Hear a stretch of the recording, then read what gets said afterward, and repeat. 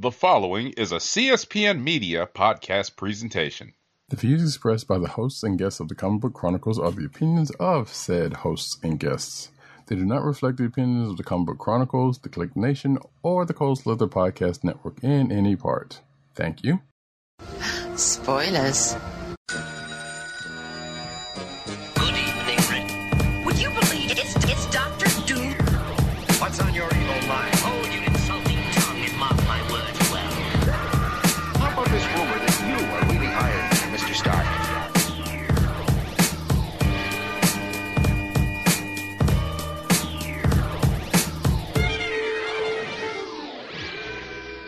Hello, and welcome to another exciting episode of the Comic Book Chronicles.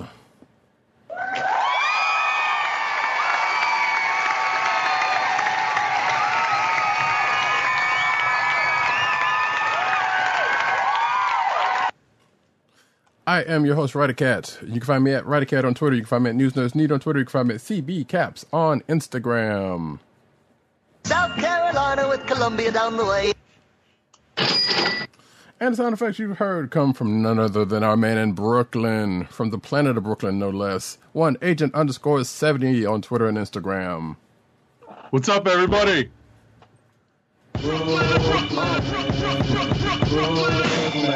Right here, big. Nice. And you can find this here podcast on the Cold Slither Podcast Network. That's CSPN.us. Do it today. Please. You can also find us on your podcast perusal place of choice, whether it be Google Play, Apple iTunes, aka Apple Podcasts, Spotify, or the Cold Slither Podcast Network's SoundCloud page. Make sure to hit like and subscribe and all that other good stuff.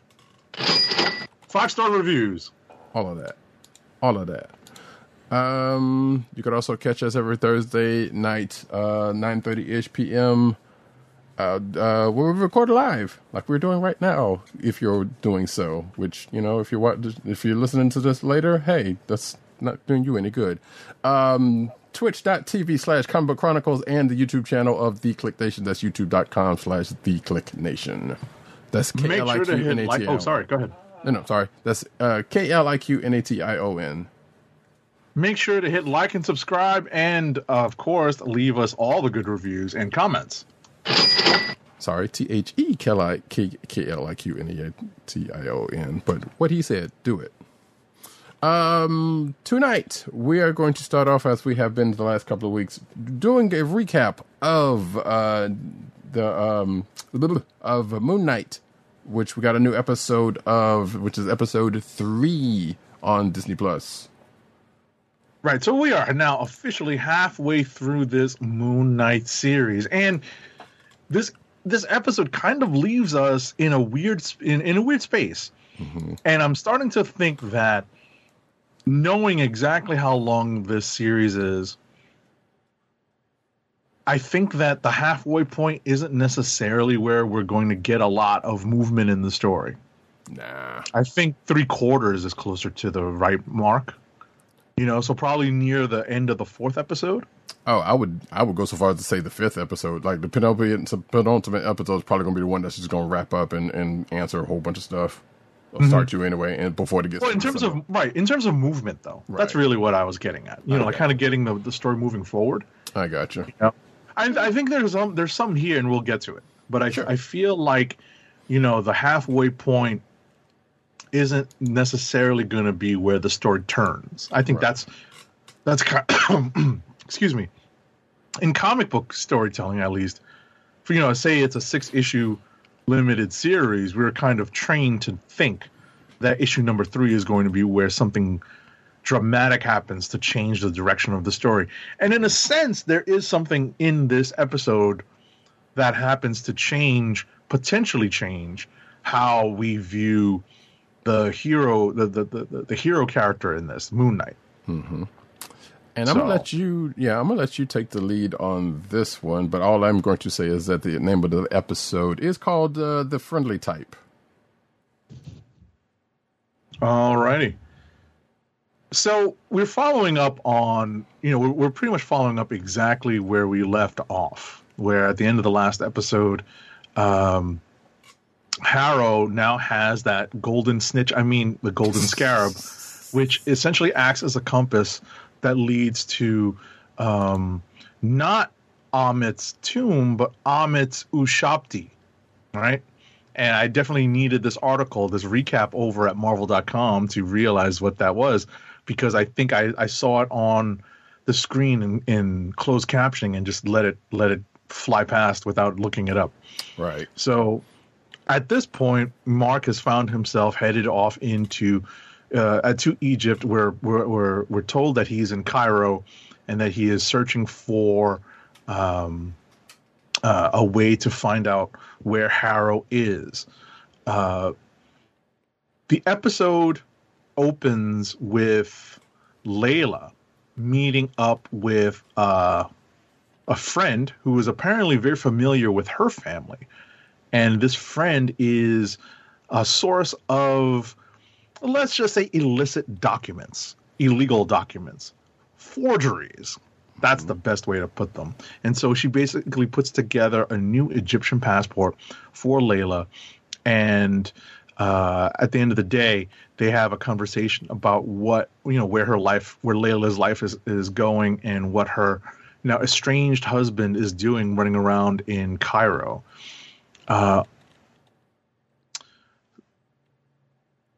We move on to Arthur Harrow, and he is using the golden scarab, to find Amit's tomb, the Ashrati, in the desert.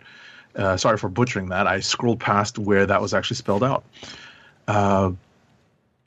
There is a character who I did not know his name was Bobby, but another character warns Harrow that Mark Spector has been spotted in Cairo and that he's tracking them. Harrow is not worried, and we flash back to Mark Spector, who is looking for leads using a little bit of detective work. You know, if they're looking to dig in Cairo, they're going to need a crew. It's not going to be one person. This part was very Indiana Jones to me. Yeah. I don't know if you got that feeling. Oh, totally. You know, running around Cairo looking for clues as to, where the Nazis, Harrow, ran off to. Yeah. In fact, one of the Easter egg videos that I watched pretty much broke down. They had a side-by-side comparison of the parts of Indiana Jones in this. Okay. Yeah.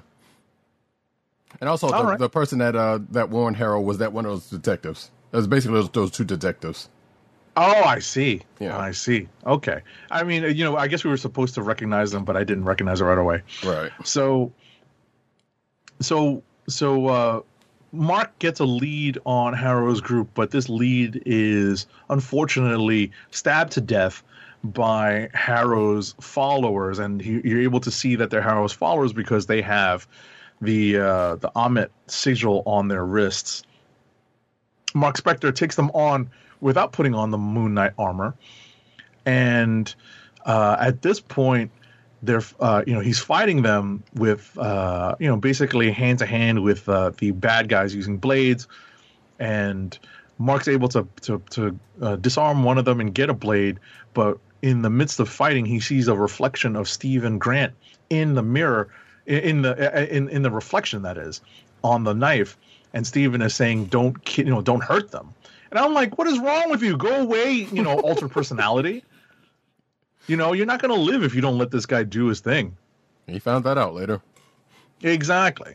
So ultimately, Mark blacks out and reawakens in a taxi cab, and learns that he told the driver to go to the airport. And when he jumps out, and when they pull up to a stop, he sees the guys that he was fighting, and they're like, "Yo, man, we don't want that smoke. They're backing away. They're trying to run." And Mark jumps out and chases after them. And ultimately, he's following them, and Mark blacks out while he's following them, and he reawakens in a deserted part of the town of Cairo, or the city of Cairo, and he's basically stabbing one of the supposed bad guys. So now you've got 3 dead Amit followers, and Mark does not know what just happened. Mark blames Steven for the whole thing, but Steven's like, "Man, I didn't do anything." Mm-hmm. And they actually say, I think he says out loud, blame that stupid pigeon. And I'm like, really?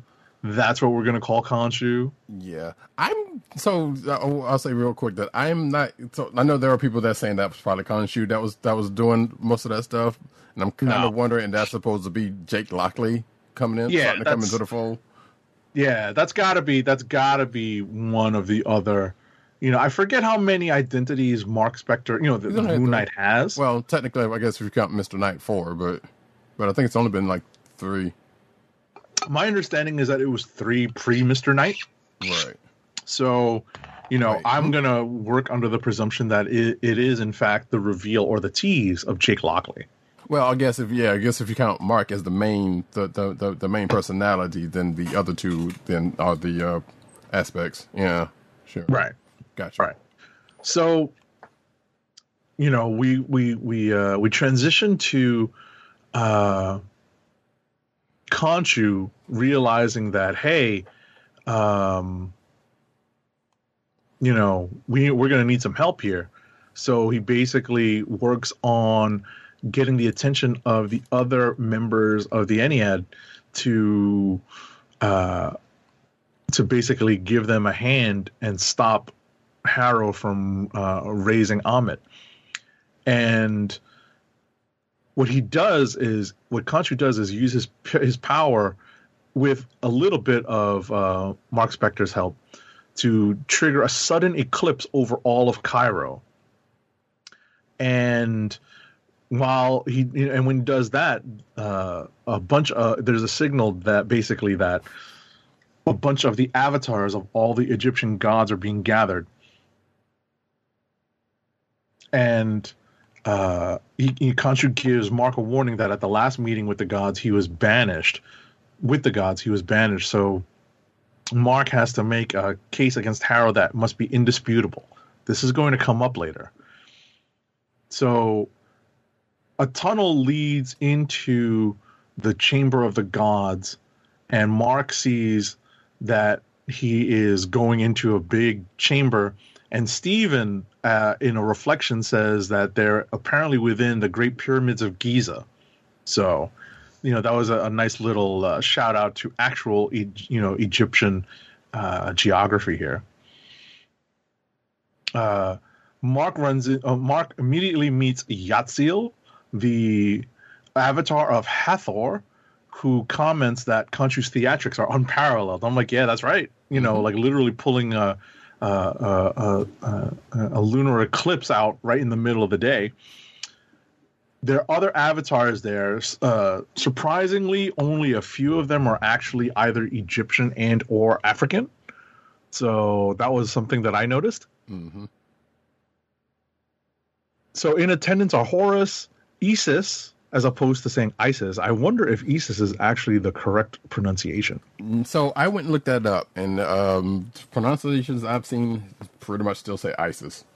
That's what I thought. I'm like, Chuck D wouldn't have told us wrong. Right, and I was like, that was an interesting choice for, and maybe that was something with that character or something, but I was like, yeah, because I thought about that too, and I was like, that's kind of weird that you would put the emphasis, different emphasis on that. But I guess there's probably a reason for it. Yeah. So as I said, in attendance are Horus, Isis, Tefnut, Osiris, and Hathor. And they're going to hear what Khonshu has to say. They also say that they're going to imprison him in stone the next time he puts on a garish display in the night sky. Yeah. So Khonshu fires back and says that he was initially banished before because he refused to abandon humanity like the rest of them. He's very much like Prometheus. Khonshu warns that they'll lose this realm if they don't take action.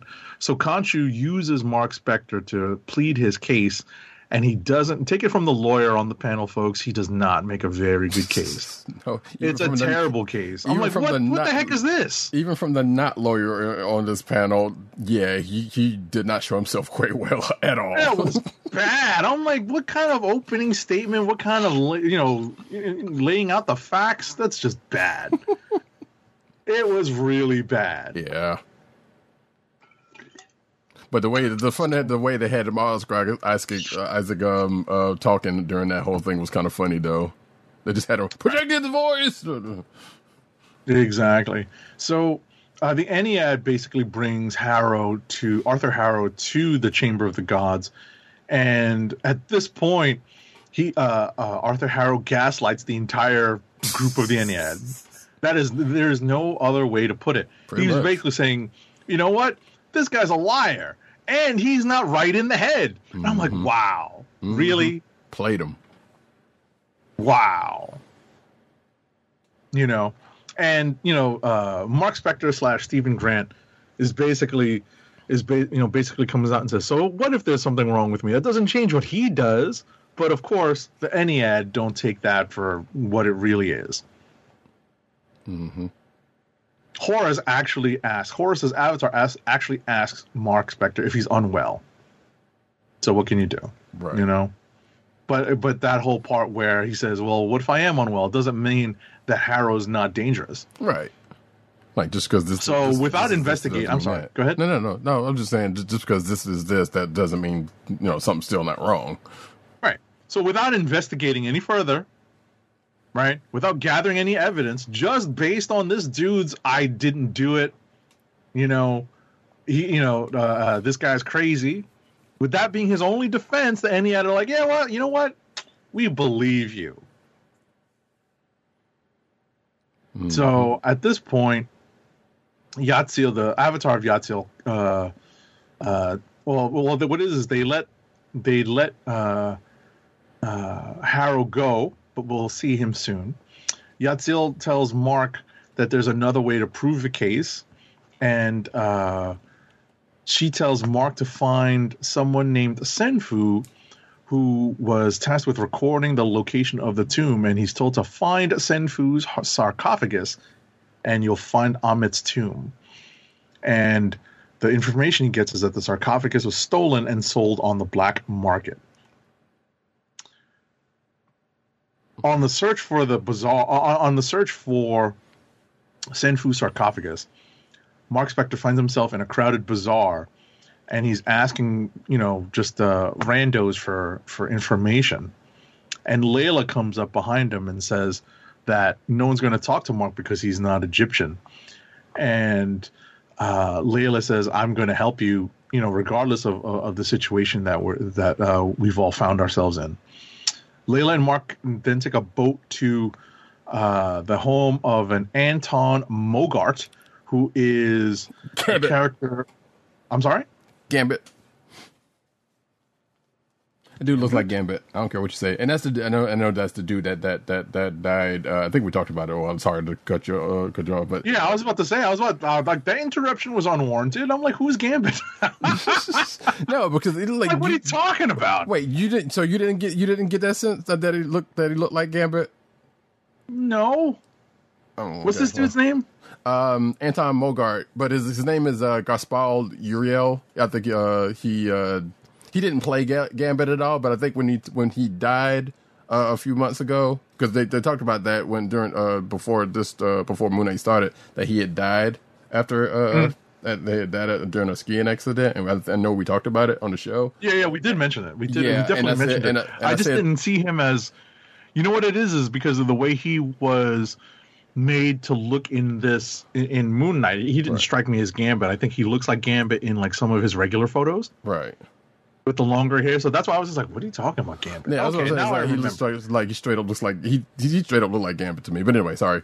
Anton Mogart is, and apparently this is a deep cut from the comics Midnight Man or something. Yeah, I mean this series is full of the deepest cuts. Yeah. And at this point, they're looking to speak to Anton Mogart because he's the one that has obtained the sarcophagus. When they get to Mogart's mansion, Layla sees someone that she recognized, and apparently Layla had some dealings in Madripoor with Mogart and Beck. And there's a lot for them to catch up on. So this is now the second reference to Madripoor in the MCU, the first one coming in Falcon and the Winter Soldier. Mm-hmm. So that locale is sure to pop up in the immediate future of the MCU. So the cover story that Mark Spector has in this episode is that he is playing Layla's husband, Rufino Estrada, which is probably a nod to Oscar Isaac's Spanish roots. And at this point, they're able to approach the sarcophagus, and Layla asks Mark to let Steven take control because Steven will be able to understand what they're looking at. So, but Steven eventually is allowed to take control when Mark can't figure out what to do with the sarcophagus.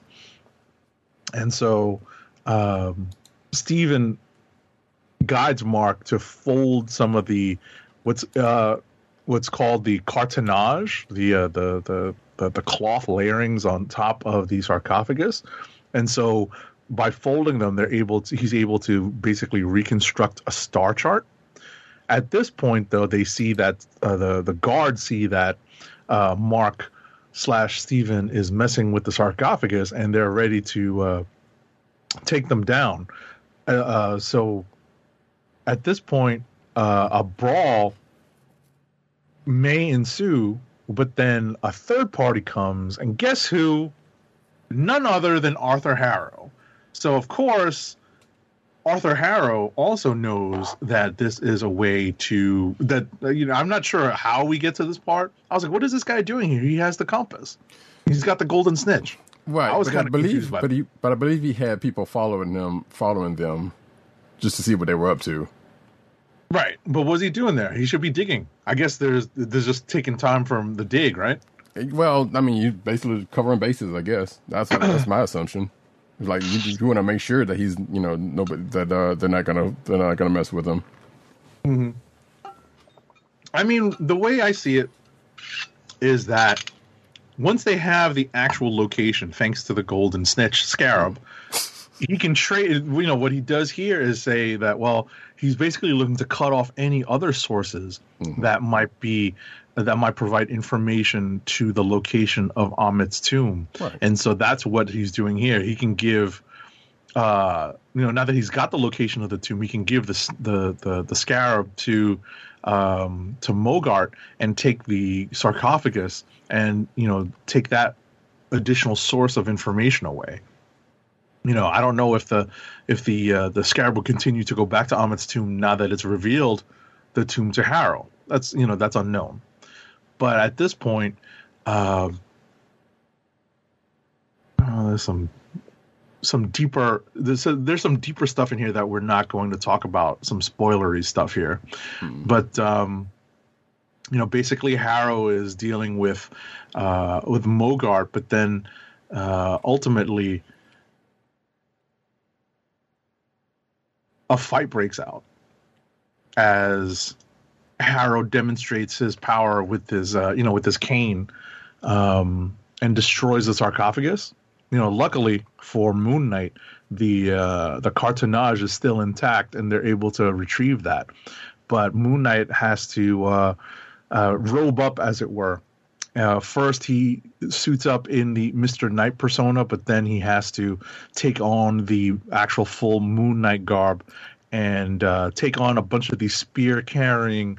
I heard it referred to as fencing, like a form of fencing. They're just a bunch of dudes on horses and spears. Well, yeah, and actually he was actually in the Moon Knight costume first before Steven took over like a dunce, and then the spears happened. He was like, "All right, take over." Right. He's like, oh, I can't handle this, So, all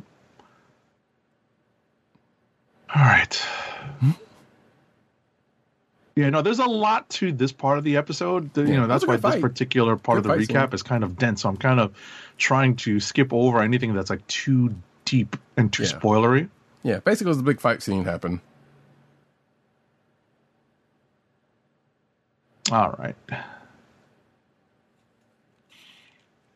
Yeah, Roddy Cat's enjoying me having to filter through this. Yes. Yeah, he's chuckling. I'll get him back at some point. Hey, look, I did it last week, so. Yeah, this one is dense. Let's see here. Okay, so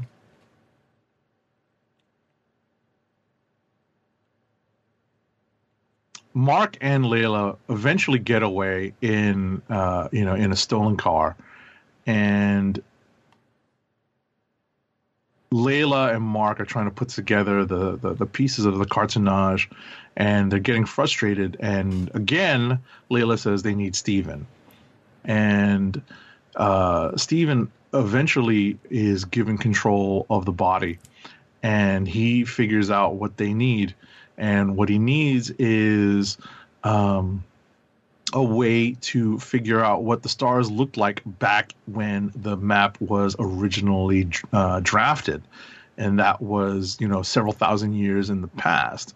And so Khonshu basically appears himself and says he remembers that night, and he turns the night sky back to the night so that the positioning of the stars would be the same 2,000 years prior.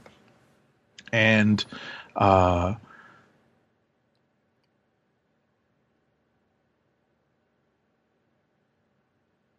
this point, they're able to figure out where the tomb is.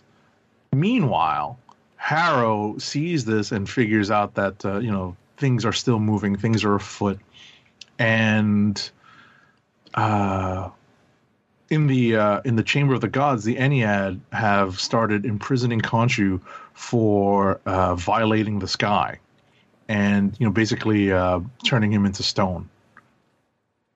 Layla is locking the coordinates, has locked the coordinates, and Khonshu's grip on the night sky loosens as he's being pulled into that stone, into a stone form in the Chamber of the Gods, and at this point, we find that Arthur Harrow has been speaking with the avatar of Osiris, who confirms that Harrow's statements on Khonshu were correct, and he's been imprisoned as a result. And let's see.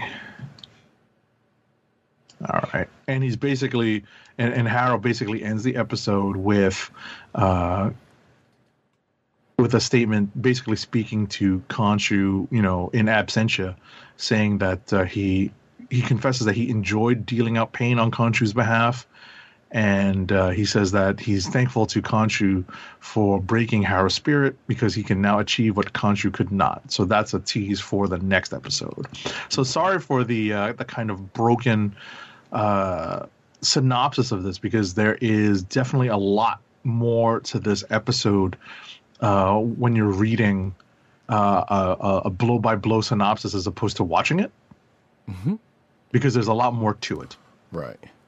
So, a couple of things. One, missed opportunity, because as Agent 70 will probably know, Mark Spector used to have a big stone statue of Khonshu in his possession that I was kind of almost hoping they were going to use for that stone thing, but I know why they wouldn't go to that particular one. The one that they used to have in the comics. The big sarcophagus looking thing that they used to have of Khonshu. I mean, there have been different, from what I recall in the comics, from what I remember, he either had it in his apartment, in his home base, or like he would find one in like a museum. Right. So yeah, I mean, I guess it's just a different form.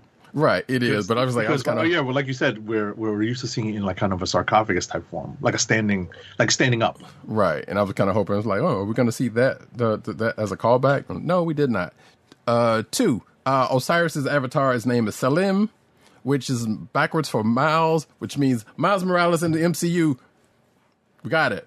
Not really, but I just want. Yeah, not so much.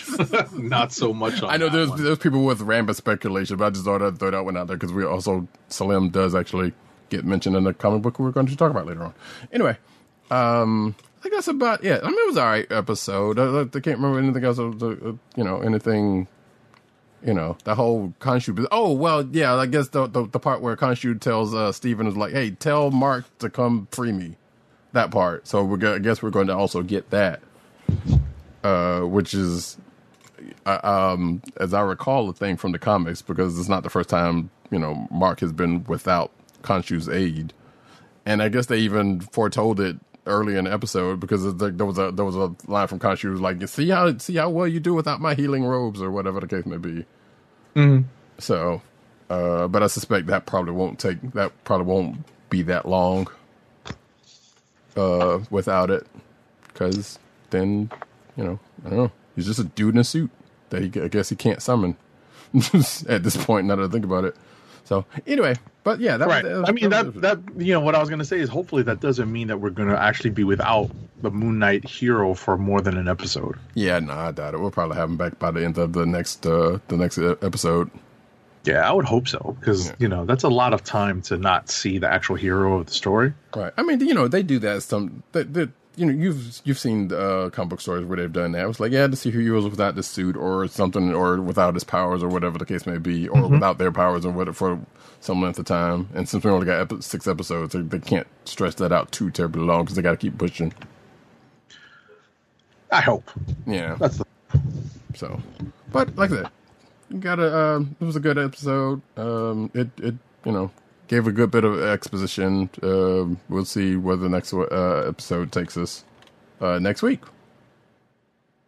I guess. And at the end of the episode, there was a tribute to the Gaspar Uriel, because like you said already, he had passed away a couple of months ago.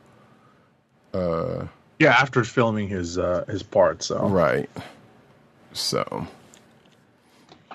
which is also weird, because like the character he played in this episode also died. So, spoiler alert.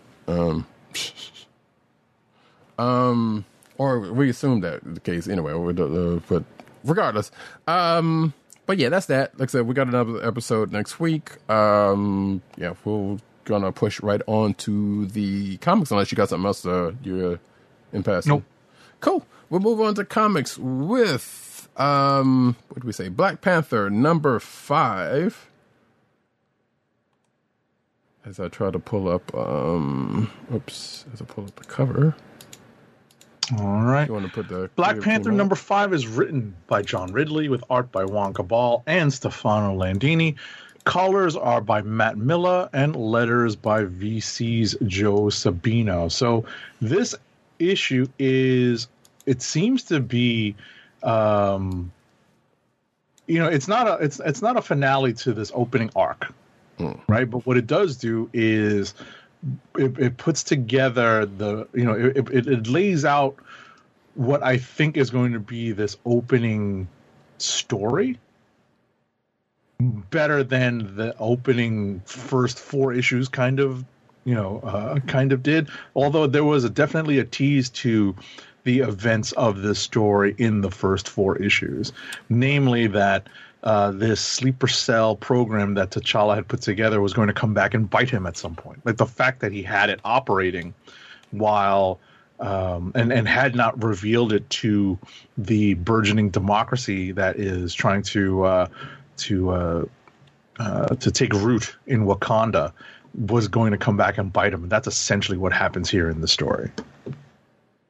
Yeah, and we had talked about this in the news in prior episodes about this happening, or about probably what the, I guess the crux of this ends up happening here. So it wasn't a surprise that this was coming, but now we get the hows and the whys, or what sparks that. Which, like Agent 70 said, yeah, we kind of got glimpses of in the last 4 issues, but now we actually get it in reality. Right. We get the tease that, this isn't going to play well. This, people aren't going to like hearing about this. And it finally come in all of the stuff that basically led to this information coming to light in the first 4 issues basically comes to a head here in the 5th issue. And now we get, mild spoilers here, T'Challa on the outs. Yeah, which actually is not. I mean, you've seen. I mean, if you've seen The Fugitive or any movie like that, or any movie where hey, the protagonist is wrongly accused or on the run for whatever reason, trying to clear his name or clear whatever. It's one of those. It's really not the first time they've done this with T'Challa either. Right. It's not.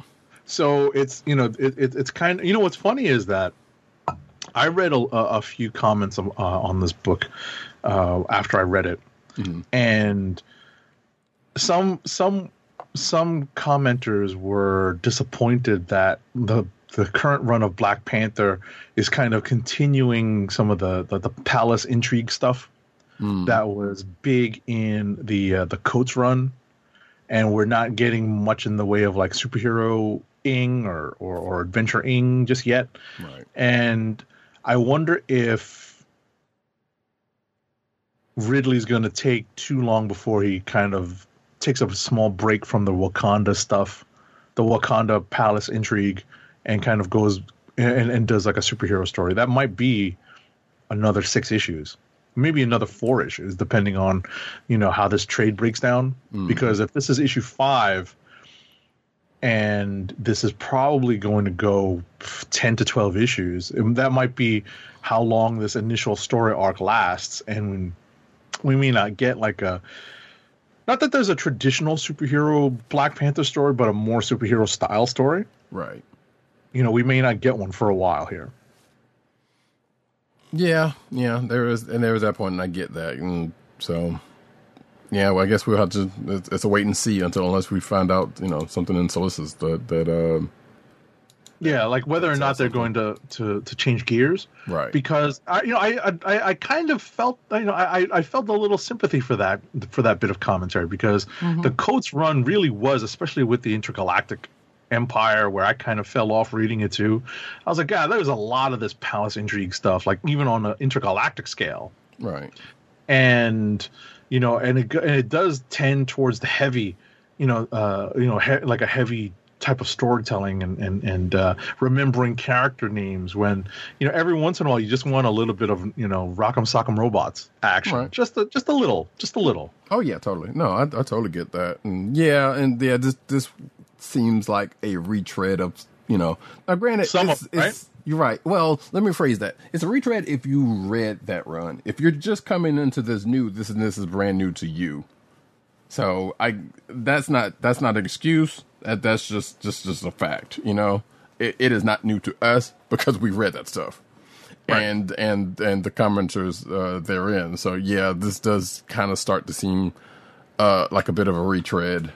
Yeah, maybe not a retread, but just more of the same. Right. Like it's, obviously this is a continuation, right, of where Coates left the book.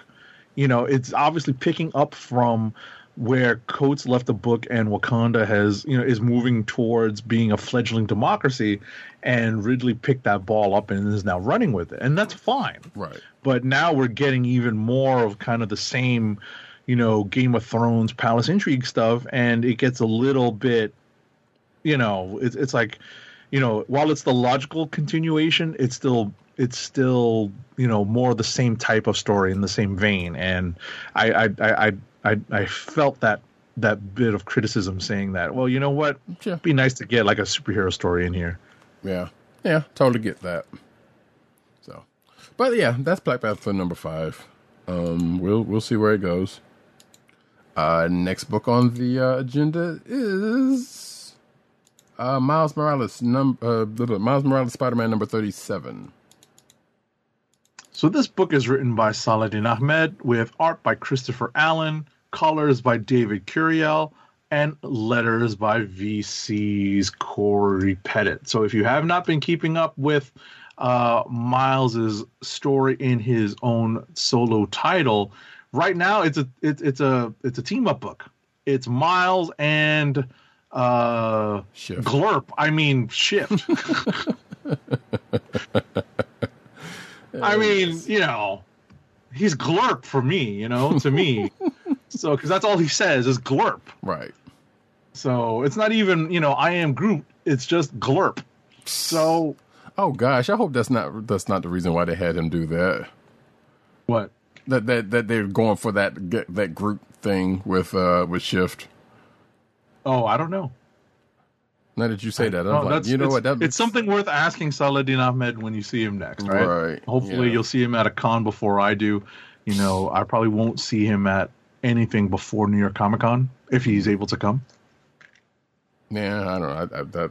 That's not in the cards at this point, but we'll see. But yeah, right. So basically, this issue is.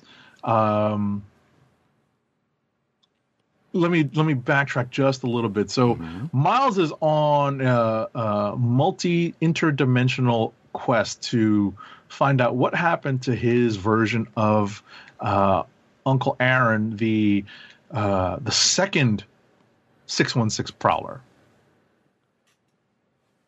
Not the first. That's not Hobie. right.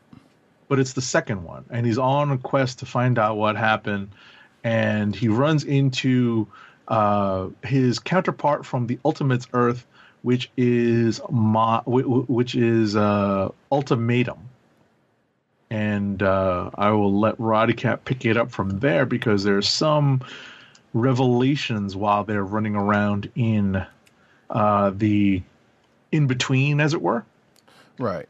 Well, so technically that Miles is from the 616, whereas our Miles is from the Ultimate Universe. But I get what you're saying, yeah, because I think he did kind of shift over for whatever. That whole Ultimatum thing is weird to me. I don't know. Either way, so yeah, so they Shift and Miles and Ultimatum get into a fight, but because Ultimatum's like, yeah, I've been here for a while and I've seen some things and this and that and the other, and and your uncle kind of went into this other dimensional hole, and it's asking for a Miles Morales, but not me, so I didn't go in there, and this and that and other, which basically, almost literally getting pushed by an Ultimatum into that said hole, and while they're in that going through that dimensional hole, they see pretty much shades of actually what we talked about last week in the news. Or actually in the last couple of weeks, not because there's been a couple of news stories about it. But that being said, we get shades of a different history than what Miles knows about. That sees a couple of different things happening, and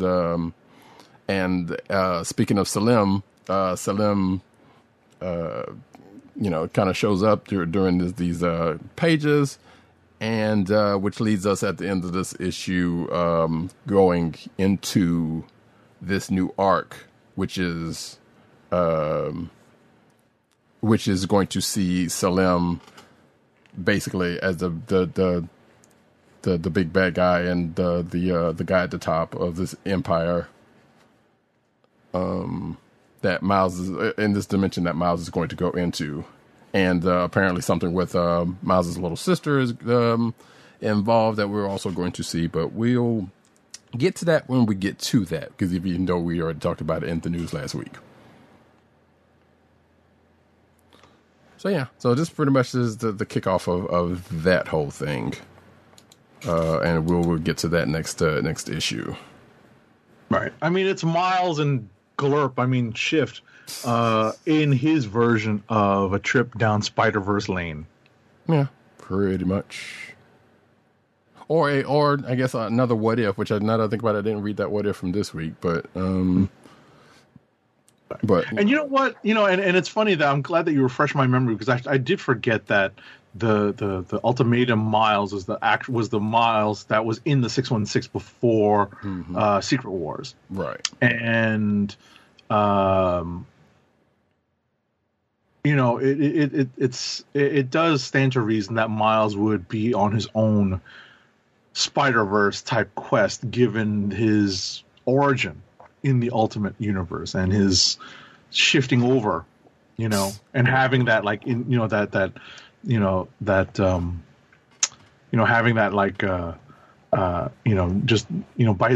the character's very nature being of another universe, being part of the greater multiverse. So it makes sense that he would be on this kind of journey, as it were.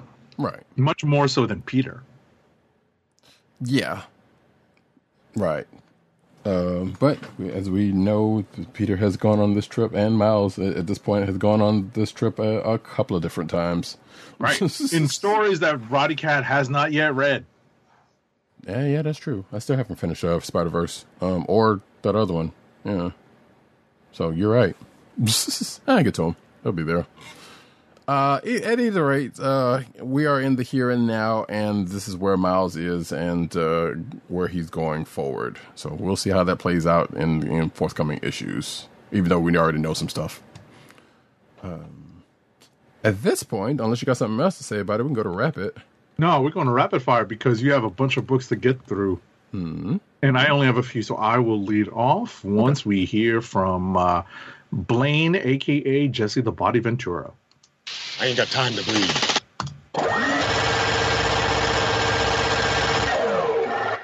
All right, rapid fire from me. First up is Green Lantern number 12. It's written by Jeffrey Thorne with art by Tom Rainey and Marco Santucci, colors by Mike Atiyeh, and letters by Rob Lee. So this is the grand finale to the opening story arc by Jeffrey Thorne. And it does set things on a path forward while putting some things back in a different way from how he found them. He does, in fact, restore some things that were lost over the course of these first 12 issues.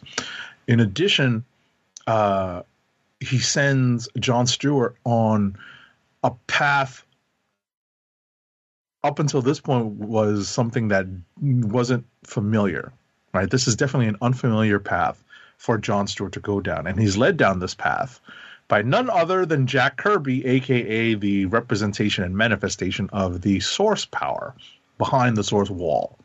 And if you're looking at this issue, it's a mild spoiler, but it's not that big a deal, knowing that the art team here decided to depict the power behind the source wall, the actual source power, as being Jack Kirby. So this was an interesting issue. As I said, it definitely sets up a different status quo and restores some things while still keeping other aspects of what Jeffrey Thorne changed in the first 12 issues moving forward. Quick question. Quick question. Yeah. Did we know that that whole Jack Kirby thing was just kind of cute, but also kind of I mean, not give respect. But did we know that that's who that was before this, or this is where they introduced that? This is where they introduced it. Okay. I didn't know. It's just meant to be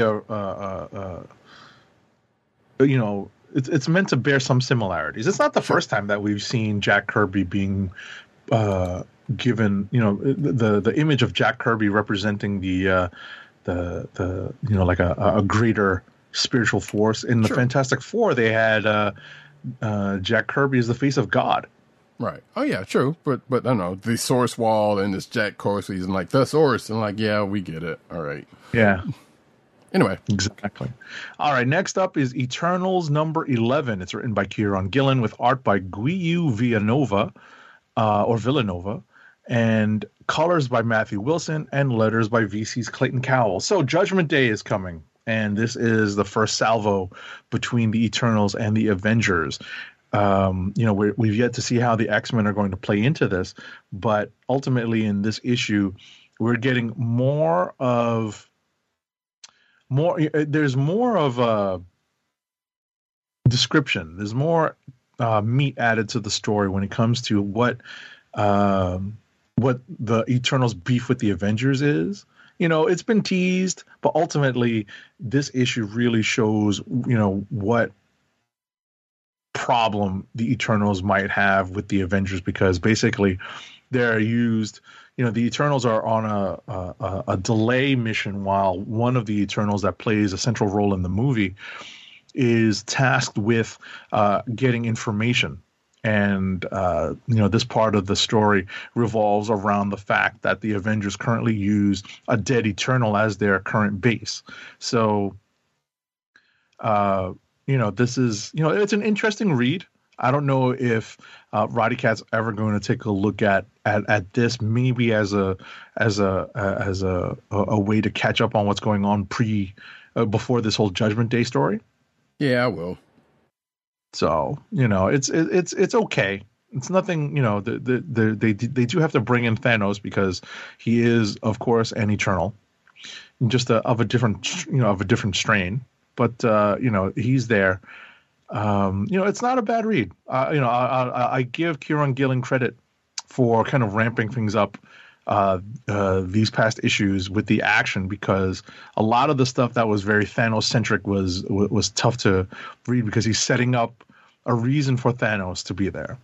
So, last but not least is X-Men number 10. It's written by Jerry Duggan with art by Javier Pina, colors by Marte Gracia, and letters by VC's Clayton Cowles. So this issue is, I don't want to say filler because it was interesting, but at the end of the day, it's the reappearance of a longtime X-Men villain who turns out to not be so villainous, but is in fact a test subject, who has become a test subject of the Orchis scientists. And, if you're not familiar with Orchis, that is, a group of mostly human scientists who are basically taking up arms and research against the reinvigorated mutant race, especially as the result of the founding of Krakoa. So Orchis has kept this particular X-Men villain, and the X-Men, by pure accident, are able to do, very X-Men heroic rescue things. And that is, it definitely plays into the greater story around Orchis and setting up Orchis as we head towards that. But then when we get to the ending of this issue, we're going into space yet again, and it's it's definitely kind of a weird turn of events at the end of the issue. There's a guest appearance by a Guardian of the Galaxy, as it were, and ultimately we're left to figure out how this is all going to tie together. It's a little bit all over the place, but X-Men right now is a little bit all over the place. That's one of the weaker sides of this story, of this greater story, because now that they're on Arakko, the now colonized and reinvigorated Mars, it really does put the X-Men all over the place. There's just a lot of things going on and a lot of moving pieces to keep track of. So it's hard to really know.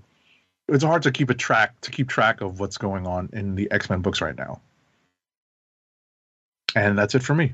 Yeah, that's true. Hopefully they're going to reshape that at some point, or at least put everything. I guess after the next gala, who knows what's going to happen, and probably after they revote the X-Men. But anyway, for me, Captain Carter number 2 of 5. Creative team is writer Jamie McElvey, art by Marika Cresta, color artist Eric Arciniega, letters by VC's Clayton Cowles. So Hydra's back in full force, and apparently Captain Carter and Betsy Braddock have their hands full with not only them, but having to deal with the government's handling of missions they take care of, and Betsy Peggy being out of time, not knowing how the current government fully works because she's only been told what she's told, but she kind of gets filled in by her neighbors in the course of this, and goes to try to change things, which the certain government official that she's dealing with is not liking. And is pretty much set to shut Peggy and Betsy Braddock up in this universe. So That's pretty much that. So this is, I don't know. For some strange reason, I was expecting it to kind of go full. There is actually a what if moment. I was expecting this to kind of go full what if episode 1 because there is there's no Black Widow, but I guess that's what Betsy Braddock is here for in that respect. But there is a fight with a certain leaper that doesn't end the same way that it did in that what if episode. Or either one, or in the movies either. So, which was kind of amusing. I kind of likened it to Indiana Jones, but it's only slightly. So that was kind of funny. Next up, Batman 89, number 5 of 6. Shoot, I knew that was going to happen. While I try to shoop.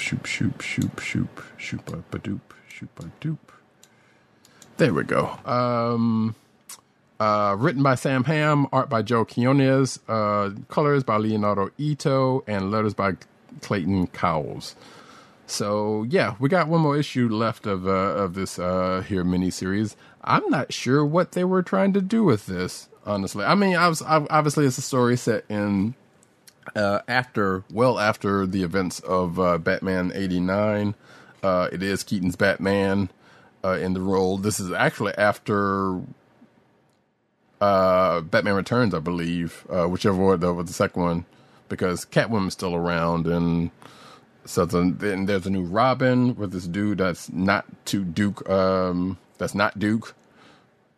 I think they've all but not called him Robin in this particular case, and they're going after Two-Face, who is Harvey Dent, who is played by Billy D. Williams, as he probably would have been if the movies kind of kept going with the Batman 89 instead of going with Tommy Lee Jones. So, but basically, there's a couple of things that happen in this is that, and also in this world, apparently Barbara Gordon was dating Harvey Dent as opposed to whoever it was in the animated series. So she's still trying to bring Two-Face, who's trying to kind of out and about, who hatches a plan to rob the police. Barbara tries to take him in. That doesn't work out. And the Commissioner, Gordon, kind of takes one for the team, in a way at the end of this. Not sure if it's fatal, but it seemed like it might be, but I guess we'll find out in the next issue. Next up, I Am Batman, number 8, written by, by the way, Agent 7, I gotta send you something, because something I'm so sure you will appreciate was in the covers this week. But yeah, I Am Batman number 8, written by John Ridley, art by Kristen Deuce, colors by Rex Locus, letters by ALW's Troy Terry. So, Jace's Batman has been chasing this one killer, and he meets him in this episode, and it doesn't go well for Jace at all. In fact, he ends up retreating because of the fact that dude gets the better gets the better of him early and often, which kind of leaves Jace a little bit shook. So he retreats and kind of regroups. And meanwhile, the killer kind of goes after, speaking of the Commissioner, goes after the Commissioner of New York. And that that kind of sparks off a whole nother thing that Jace is going to have to deal with going forward. And as I say in my notes, that Commissioner kind of had it going, because he is not Commissioner Gordon, let's just say. But also, it probably... There are some things that you've seen in movie theaters about certain aspects and in real life about the police and what they think about certain things and how they handle certain things that kind of come out in this particular issue because of this. And it's like, yeah, okay, really, I see what you're doing here. So, but yeah, that's going to end up being a problem for Jace going forward. Next up, Wonder Woman 786. Which is part 5 of Trial of the Amazons. Written by Michael W. Conrad and Becky Cloonan. Art by Rossi Campi. and Becky Cloonan, colors by Marissa Louise, and letters by Pat Brousseau. So, like I said, it's part 5 of Trial of the Amazons, and the contest begins in earnest, but not necessarily in the way that anybody expected, because there is someone behind the scenes that's kind of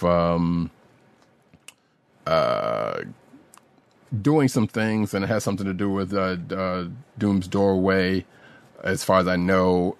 But all of the champions involved end up having to work together to get out of their predicament, and one is might have been left behind. So I don't know if this is this is it for that particular person, or just whatever's going to happen next.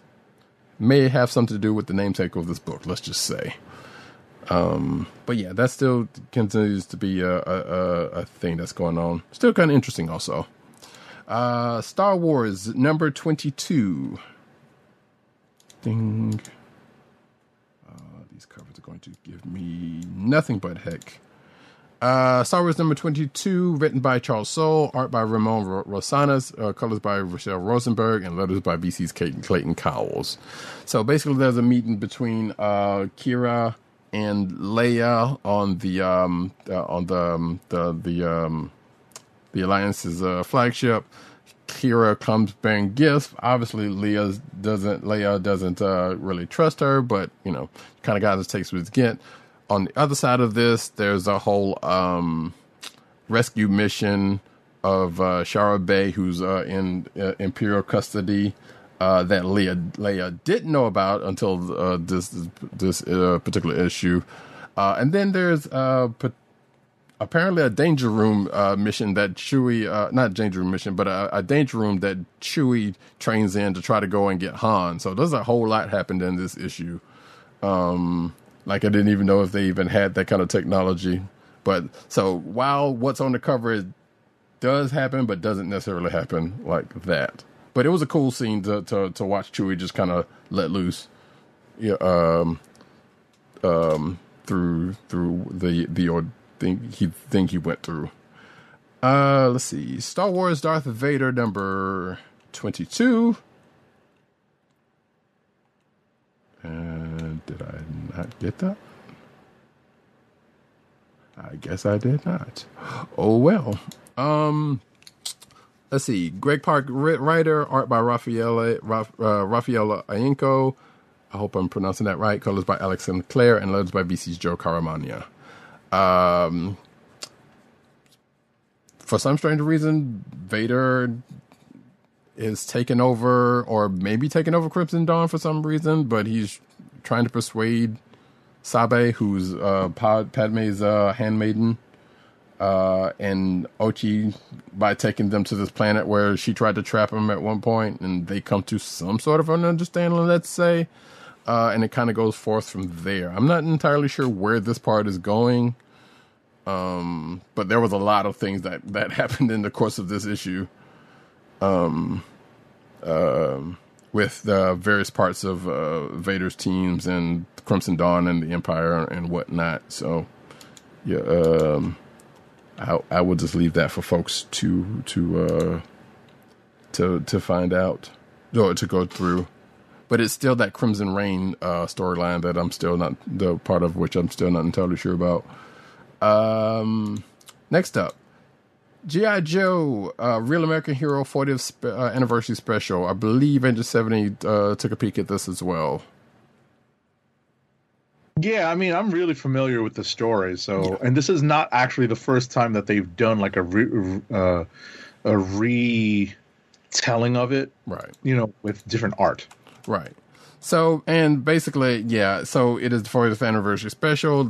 It's written by Larry Hama and a bunch of art by different people. Basically, it's another retelling of Silent Interlude with different art and different artists doing different pages. They also reprinted the original story in here also. Like, if you haven't read Silent Interlude, it's still a great issue. Even when it's been reissued the number of times that it has. So if you haven't, or if you have and you kind of want to see it with new art, a new layout, then hey, here you go. I don't know why Agent 70's picture is getting smaller and smaller. It's like he took some pen particles, but we'll get that straightened out in a second. Yeah, that's weird. I wanted to mention that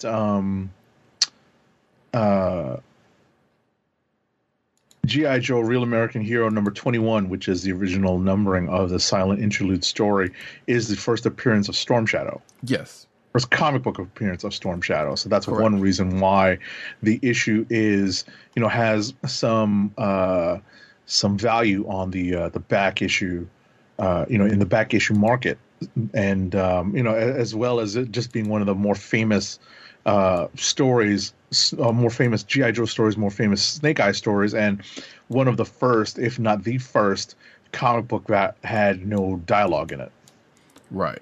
Yeah, it was a great issue when it came out. I feel like I had it. I'm pretty sure most people who were collecting G.I. Joe at the time did have a copy of this issue. I didn't get it when it first came out. I got it as a back issue. And when it was very cheap, but a long time ago when it was not very popular to be looking for anything G.I. Joe in the back issue bins, and I did get Larry Hama to sign it for me, so nice. I'm very fortunate and blessed in that regard. Nice. But like I said, if you have any of you curious about it, hey, there you go, it's here. Last but not least, for myself, and I just kind of skimmed through this, so there's not terribly much I can, comfortably say about it, but. X-Men 92 House of XC2,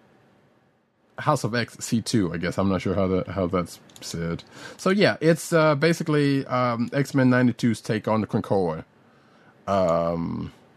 Which, as a fan of X-Men the animated series, it's a curiosity at best. And by the way, it's written by Steve Fox. Art by Salva Espin, colors by Israel Silva, and letters by VC's Joe Sabino. So, but yeah, like I said, as a curiosity and to see, X-Men 92's take on Krakoan society, or at least them going into it as this book sets up. It's interesting, and yes, it is the like I said, it is the core group from the X-Men 92. The X-Men animated series. So for that respect, it's pretty interesting. Like I said, I need to give it another good read to kind of soak it all in. But like I said, that as a curiosity of that, it's pretty interesting. And that is it for me. I wanted to mention very quickly. Sure. I actually own the 30th anniversary of Silent Interlude, the 30th anniversary edition of the Silent Interlude, published by IDW. That shows you how long IDW has had the G.I. Joe license. Yeah. And I'm holding it up right here. I'm just going to turn off my virtual background very quickly. And I'm going to turn off my camera so we can get you full screen. There we go. So this is the cover for the 30th anniversary. Right. Obviously, it's been roughly 10 years since this came out, which is unbelievable to me. And this issue, this collection, that is, does not have the new retelling, with the new visuals that this 40th anniversary one does. What the 30th anniversary contains, though, is the actual breakdowns of the art. Mm-hmm. This actually shows the breakdowns that Larry Hama drew. I think there's a little bit in the back of the 40th, if I'm not mistaken. There's not a lot, but there's like a couple of pages where there's some sketches and whatnot in it. Right. This actually has like the full layout of all of all pages from the issue. Right. So Larry Hama is he's no slouch when it comes to the art. Right. Basically, it says breakdowns. He's basically doing like pretty much full pencils, and Steve Leialoha is, does the finishing, does the inking basically on the art for G.I. Joe number 21. So it's a pretty, there's a reason why it's celebrated every 10 years. Right. There's a very good reason for it. So yeah, it made absolutely. me, I stepped away just for a second to hit my trade shelf, one of my trade shelves, and pull this off the shelf. So indeed. Also shout out to Chad Bowers, who is a local writer. I believe he and I can't remember who the other artist or the other writer was. Actually did the original X-Men 92 series from a couple of years back. But the reason why I'm bringing this up now is because he wrote an essay in the back of this 40th anniversary issue of G.I. Joe. So that's cool. But I didn't get a chance to read it all. I just kind of skimmed through it. Either way, we're done here with the books of the week. Now we're going to get to clicks of the week. Clicks of the week. And we do have clicks from our absent fellers. What is going on with your picture? That's weird. Anyway, from Dirt, we got Flashpoint Beyond number 0. I believe he did say something in our back chatter about this. It says, even though BC has portrayed him with these events in the past and looks like they will again with Dark Crisis, he's still a sucker for them in the early stages. He's really hoping Pandora doesn't return. Oh my gosh. I believe that's the kind of similar thing we would say about Pariah. Yeah. Yeah. Goodness gracious. And from Tim, I forgot to put a couple of that's fine. From Tim is X-Men number 10. All right. So cool. Yeah.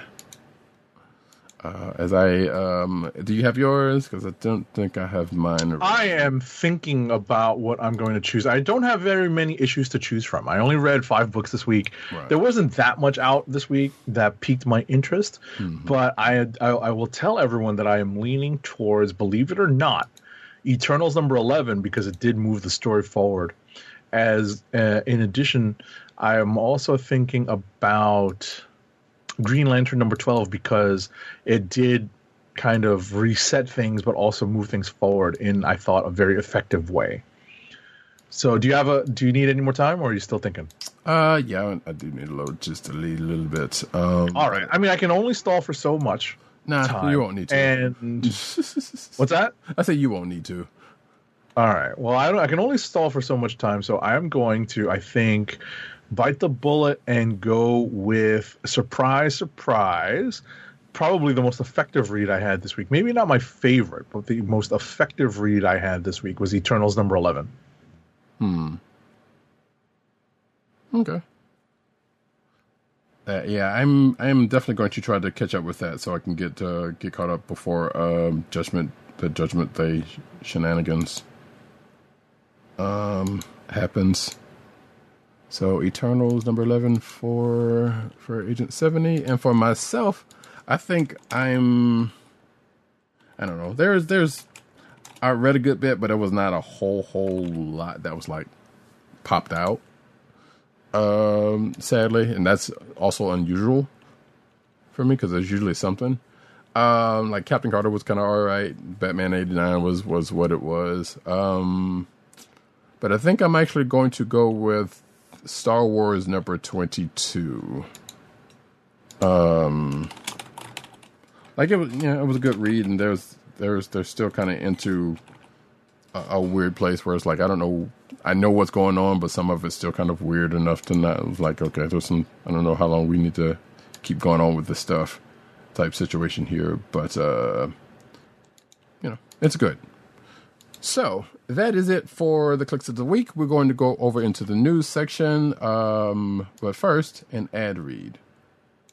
Our first ad read of the night is for Blue Apron's meal delivery service. Blue Apron, fresh ingredients and incredible recipes delivered weekly to your door. Skip the grocery store and make incredible meals at home with Blue Apron. Always shipped free right to your home. And now the listeners of the Comic Book Chronicles can get $30 off your first Blue Apron order. To place your first order with $30 off and to help keep our show free for you, go to our network website at cspn.us. That's cspn.us. Then click on the Keep Our Podcast Free link at the top of the page. From there, scroll down to the Blue Apron link and sign up for your first order. Blue Apron through cspn.us. Do it today. And now we get into the news.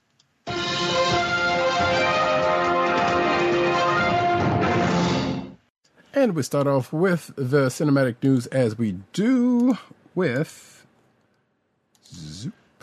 Cinematic news. Stephen Amell open to Arrowverse return in any way, shape, or form, quote unquote, as he says. So I don't know. Maybe that heels money is not doing him any good anymore. He just misses it. I don't know. But basically, he's speaking with Den of Geek. The actors looked back on his hit comic book series, which spawned an entire universe of interconnected TV shows. Y'all know the Arrowverse, so we ain't got to get into all of that. He says, quote unquote, what means a great deal to me is we did get to control the ending. He said of the Arrow's final episode, which aired over 2 years ago. That happens so rarely. So to have the conversation with Greg Berlanti during the 6th season and to decide that the 7th and then a truncated version of the 8th season would wrap the story is just a blessing because we got to do it the right way. We got to say goodbye to the people in the right way, and that's the way it should end for any superhero without superpowers. He says that the way it should end for any superheroes without powers is in the ground. So basically saying all superheroes that don't have powers should die. That's a weird thing to say. But anyway, he says that he thinks Oliver just turned into energy, so never say never. And yeah, Green Arrow has died in the comics and come back. So any crazy things that happened. Next up. The CW reveals the season finale dates for The Flash, Superman and Lois, Naomi, and various other shows on its current slate. According to a release from the CW, Superman and Lois Season 2 will air its finale on June 21st at 8 p.m., followed by The Flash Season 8 on June 29th at 8 p.m. Naomi will have back-to-back episodes to conclude its first season on May 10th at 8 p.m. As for the network's non-Arrowverse shows, All American Season 4 and its new spin-off, All American Homecoming, will conclude on May 23rd, and blah, blah, blah for everything else. Yeah. Speaking of The Flash, season 9 could end the show with a shorter episode count. So, and I'll go, matter of fact, I'll go ahead and take the next one also just because it's kind of related. So yeah, they're thinking about doing a truncated, season for season 9, which is like, it might be the final season. If recent reports may or may not bear out that the case. So we'll see if that's actually the case. This is it's like according to the Hollywood Reporter, says that sources say that there's been talks about the upcoming season to be the last one and could be shorter in count and episode count.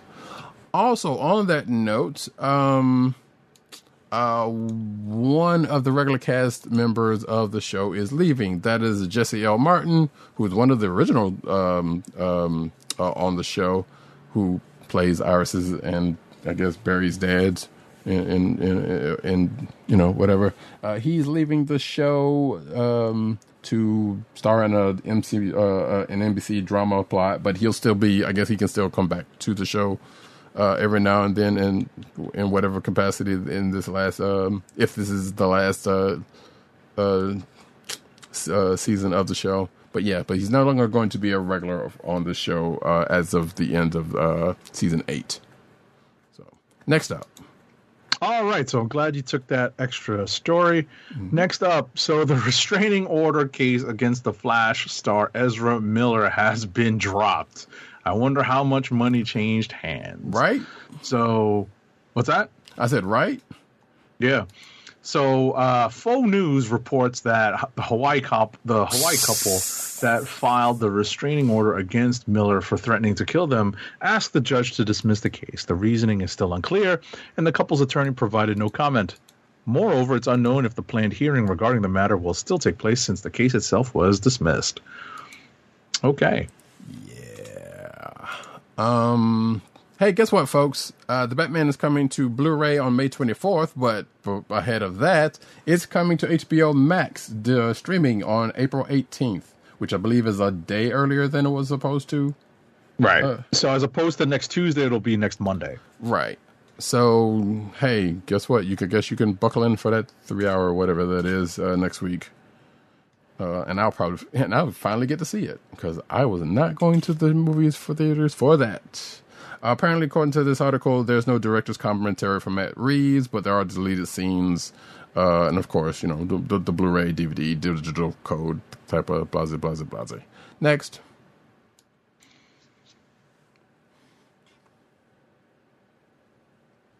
All right, so this is a story about last week's episode. So it will be the second episode of Moon Knight. So Moon Knight introduced a fresh persona last week for the character, but apparently some people were not happy about the reveal of Mr. Knight and how that character was essentially used as Stephen Grant's side of the Moon Knight character. Right. That's, you know, without completely spoiling what's different about it. That's really why I put it that way. No, that's valid. To which, and I have seen, because I was going to mention this earlier, yeah, people don't really like Stephen, this version of Stephen. They going out and say he's pretty annoying, with or without the suit. Which, yeah, I can see that. I can totally see that. So, yeah, so there is that. And obviously, I don't know, I kind of wonder if some of these don't really, some people... Well, I guess some of it is like, yeah, they know the Mr. Knight character, but they don't like it because it's Steven in control, basically, the gist of it. And not just the fact that it's Mr. Knight. So, anywho, Disney Plus restores the Defenders sagas Stan Lee and Reggie Cathy tributes following Backlash. So we don't know why they got taken out in the first place. We talked about it last week, but apparently they've been put back in their places. I'm gonna take this next one also because there's slight relation to things being taken out from there. So yeah, those tributes have been put back into their respective places on the shows they were on. And Disney Plus removes a post-credits Punisher teaser from the Defenders, apparently. I did not know there was one, but hey, I never finished watching the Defenders, so I guess spoilers for me for something I don't care that much about, but I'm still watching it at some point. So some Twitter user says that the teaser for the Punisher no longer appears at the end of the Defenders. Apparently CBR had verified that this has happened in Canadian American markets. It doesn't seem to be any reason given for it at this point. Okay. Next. Alrighty. America Chavez, co-creator, declines Marvel's insult of an offer for Doctor Strange 2. So writer Joe Casey says he was offered a pittance ahead of his character's big screen debut, and he's speaking out about it in hopes that it could help other creators. So, let's see here.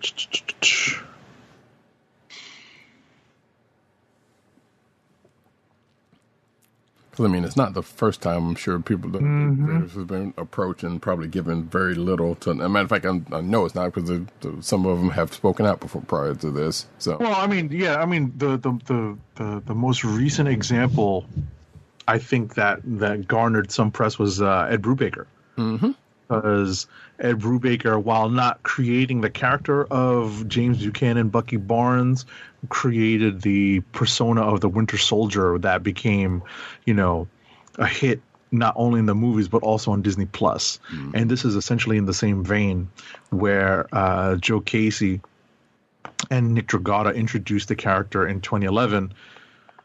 And as I said earlier, he rejected what he describes as a pittance of an offer ahead of her Multiverse of Madness appearance. He was paid, in fact, for his page rate, but was not paid anything on top of that as a result of the character being transported over into the MCU world. So, which is sad. I'm not saying that he don't deserve, he or the other co-creator doesn't deserve the money or any other more recognition for it. But yeah, this is, like I said, this is a thing that's happened before now than not. So it's a sad state of affairs.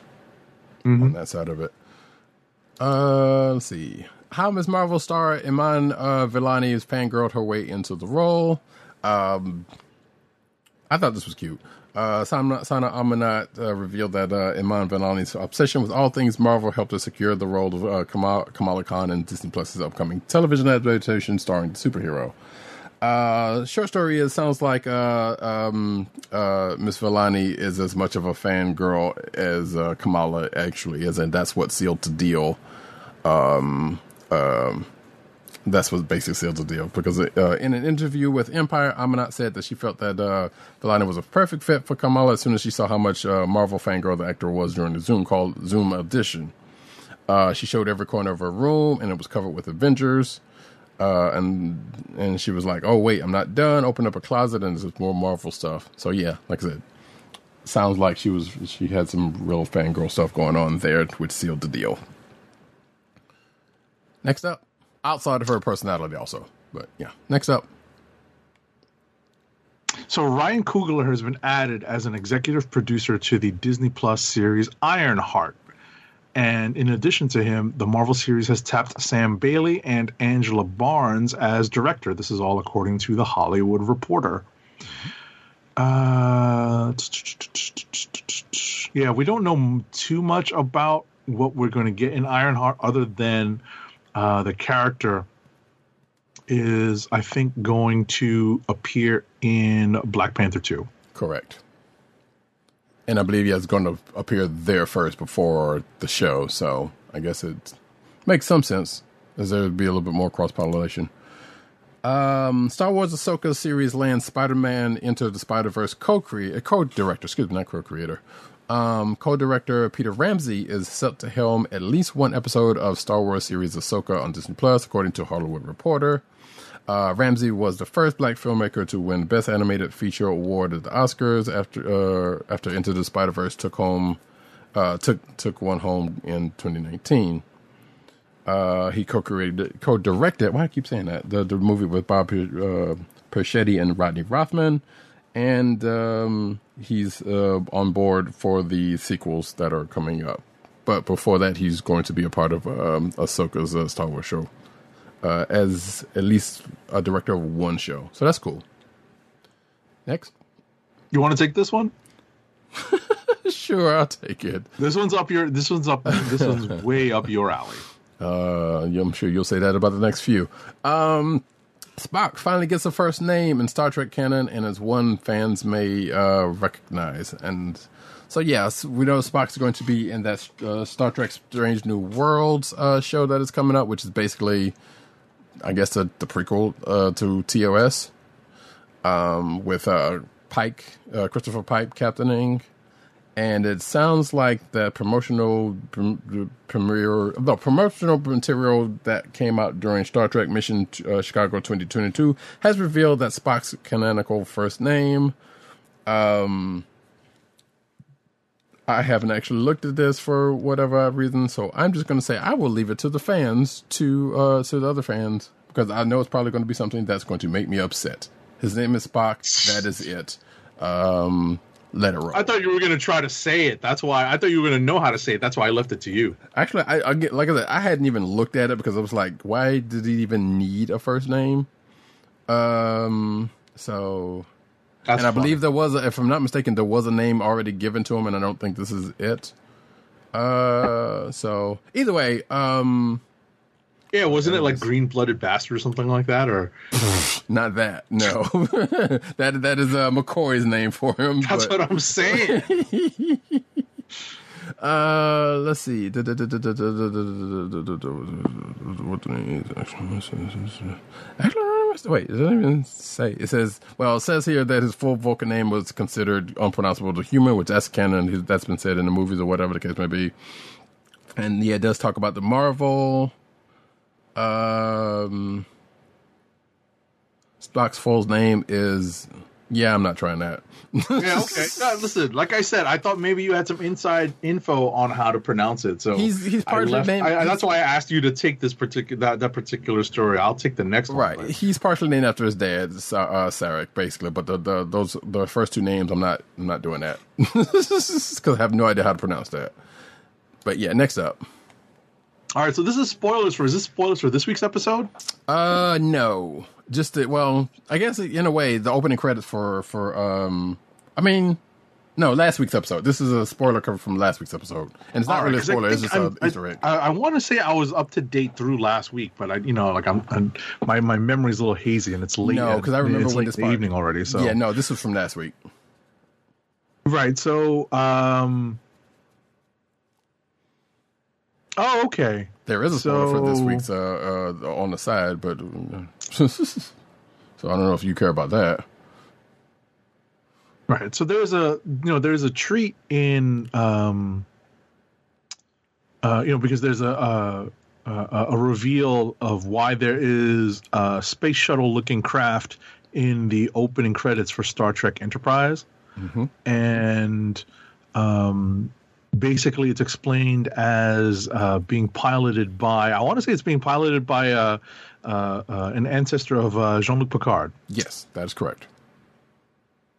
And that's the spoiler. Spoiler alert for anyone who didn't know. Yeah, from last week. I didn't say who the ancestor was, but it is in fact an ancestor. Right. Well, if you're watching a video version, you can at the very least see the person, even if you don't know who that person is. But yes, that is definitely. Which, if you already knew that, well, this season is taking place in the past. There's a Star Trek 4-ness about it. And it's doing a lot, like I said. So, yeah, we don't necessarily need to go there. Even though it is last week's episode, we don't necessarily need to go into it. This next one, it was pretty cool to me. I saw this yesterday. Star Trek's TNG goes full 70s Trek cartoon in this fan video. So, basically, somebody made a clip of, I believe this is when, I can't remember the name of the episode, but when Picard gets taken by the Borg. But they basically did a almost filmation like a recreation of that scene right before Picard gets taken, even with the filmation music score that was behind it, and it was pretty well done. You should really take a look at it. If you are a fan of the Star Trek animated series, you will get a kick out of this. I would if they did more of this, it would be cool if they did. So that's all I will say. Next up, thanks in part to our very own PCN_Dirt, Sonic the Hedgehog 2 won the box office and had the best opening weekend of any video game movie.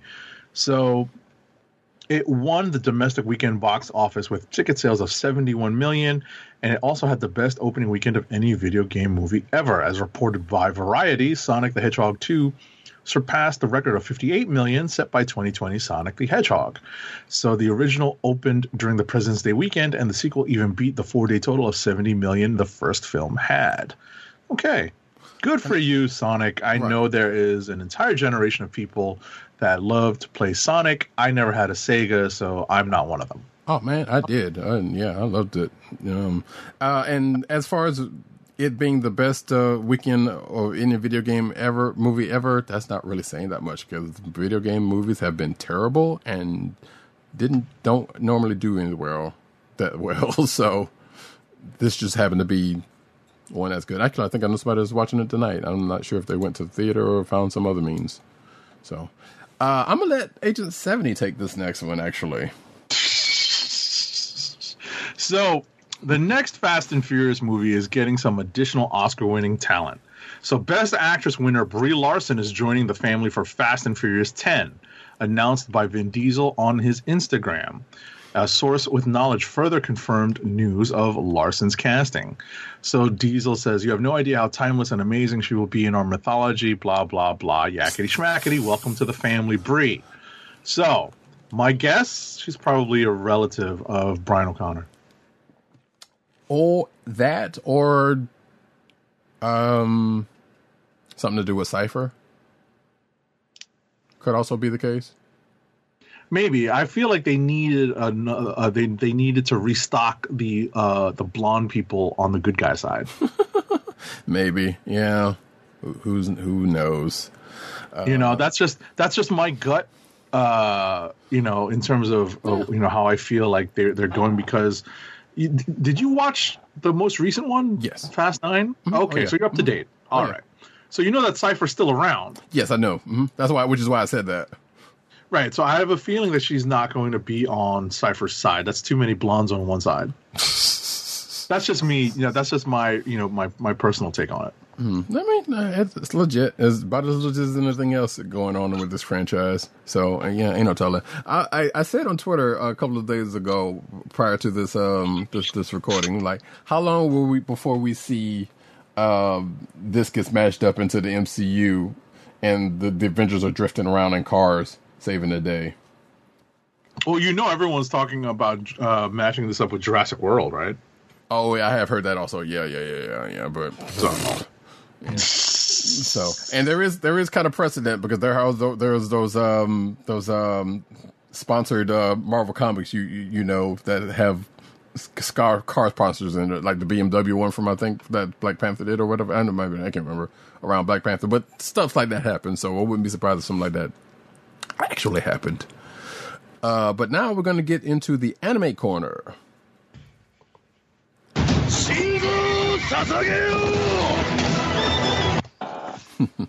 JoJo's Bizarre Adventure Heroes Unite in Generation-Spanning Anniversary. This may be a news we might have talked about, but I thought it was cool nonetheless. Basically, generations of JoJo's fam have been put together in art, including Jolene, the newest iteration of JoJo's Bizarre Adventure. And you could see it at the official anniversary website, the first art depicts the six central protagonists who have appeared in the anime adaptation so far. Like I said, going up to Jolene, which I'm not gotten up to yet. And there's another piece of art that's out there. And apparently there's an exhibit that will run from May 10th through August 9th at the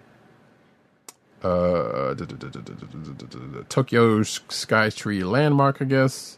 So nowhere near the U.S. But if you're there, hey, send us a picture. But you can also see some of the art in this article if you can't get over there. Next up, Netflix and Tsuburaya Productions posted the opening animation sequence without superimposed credits for the second anime season based on Eiichi Shimizu and Tomohiro Shimoguchi's Ultraman manga on this past Thursday.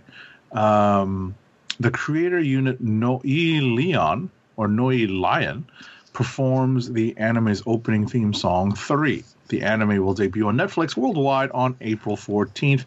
The new season's first episode will get an advanced screening at the Ultraman World Premiere and Orchestra Concert event on April 10th. So this is all past us already. Yeah. So I have not watched the first season of this Ultraman anime. Have you? I watched like the first couple of episodes, and I said I was going to come back to it. But yeah, it's all right. No, it's more, CG and that vein. It's all right. From what I've more CG than actual like animated cells. I got you. Yeah, it seems that way. Like there's definitely a mix, but it seems like it feels like it's going towards more CG than I like. Obviously, there's more blendings nowadays of CG, but this one seems more noticeable. Got it. Okay, I'll take a look at it. Yeah, it's all right. It's on Netflix, so might as well. Mm-hmm.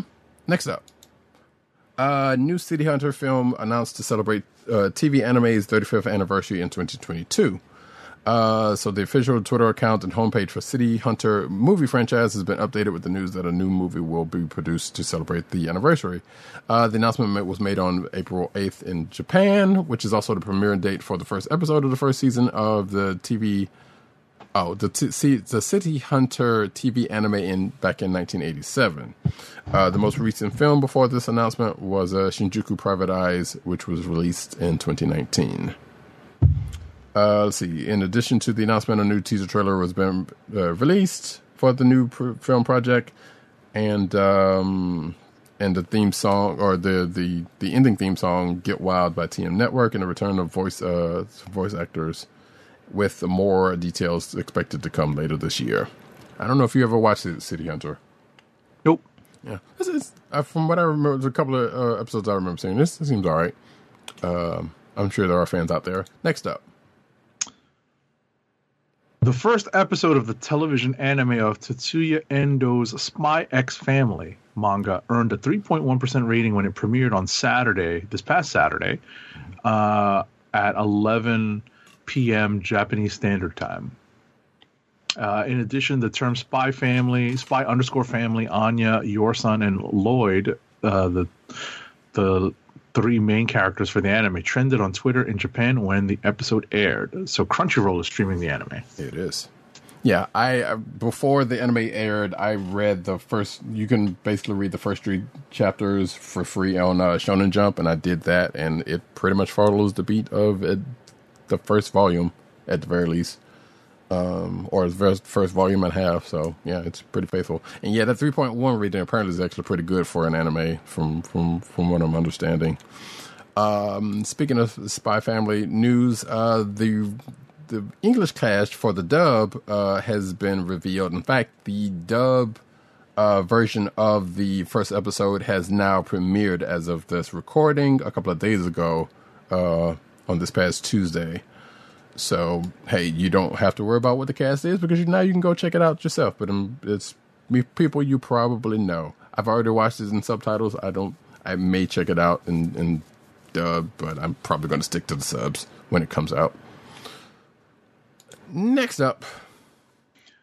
Right, so in a bit of a disappointment here, Toei announced that Dragon Ball Superhero, the second anime film in the Dragon Ball Super franchise, has been rescheduled for June 11th. It's been delayed due to the Toei Animation hack last month. Yeah. Toei added that the entire staff is putting all their effort into meeting the new release date.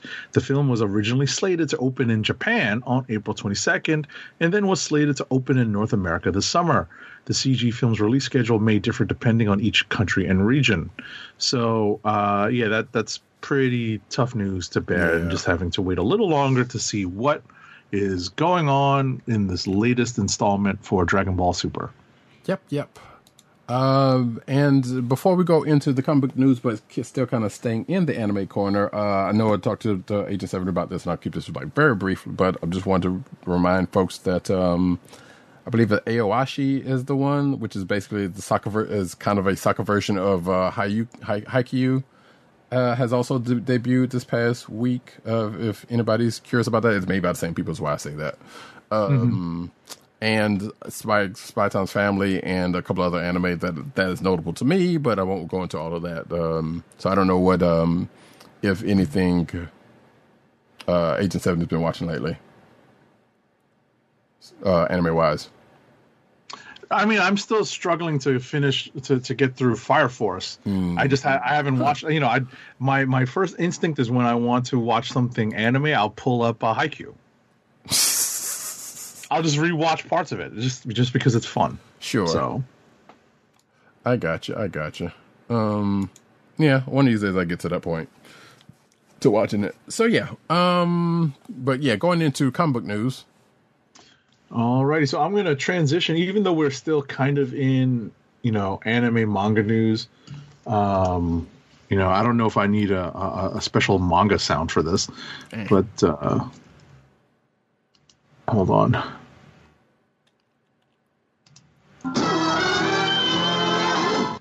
So this is spoilers for chapter 350 of My Hero Academia that was released this past week. So if you are not up to date, you definitely need to mute me or fast forward through this show, because this is actually some pretty telling stuff that came out in this most recent issue of this most recent chapter of My Hero Academia's manga. So, and I agree with a little bit of the commentary here in this article, in that My Hero Academia is ironically telling some of its most interesting villain stories as we approach the end of the series. So this is the big Final War arc, and the series talks about how one character becomes the flaming psychopath Dabi, who is basically one of the main henchmen of All for One. So I'll leave it at that. There's not much. There's a lot here in this article that is spoilerific, and if you're not far along enough in the anime or the manga, it's not worth spoiling it for you. But I am up to date on the manga, so I know what's going on. Nice. Apparently there was a Moon Knight manga, but I'm going to have to read up on that because there's an article on the site about it. But speaking of Moon Knight, as we transition completely into comic book news, Avengers Campus's Mr. Knight fan video interaction is perfect down to the English accent. So apparently Mr. Knight has made its way to Avengers Campus, which is on what is it, Disney World, Disneyland? It's at the Disney parks, regardless. I want to say Disney World. It's I think it's in Cali.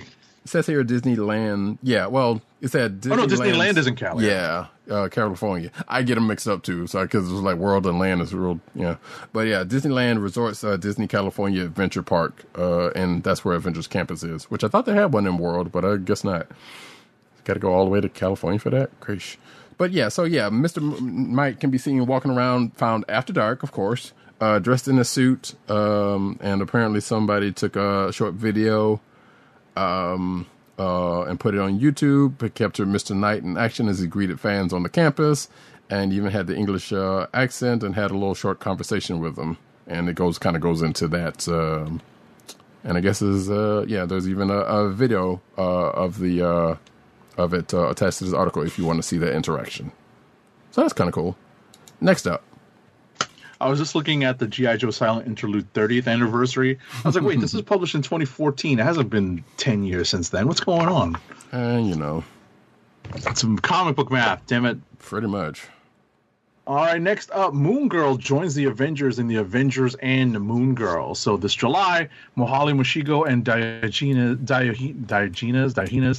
Neves will continue Moon Girl's adventures in the Avengers and Moon Girl #1.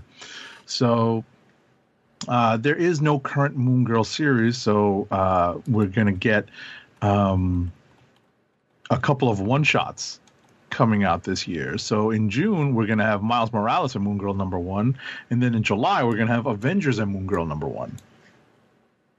It is going to be on sale July 13th.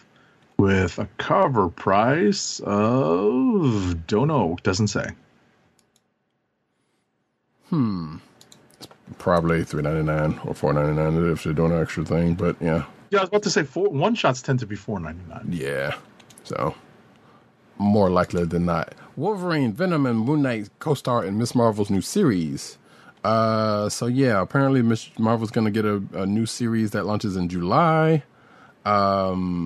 And she's going to fight along the heroes that I've mentioned. The series kicks off with Miss Marvel and Wolverine. Oh, it sounds like it's a series of one shots.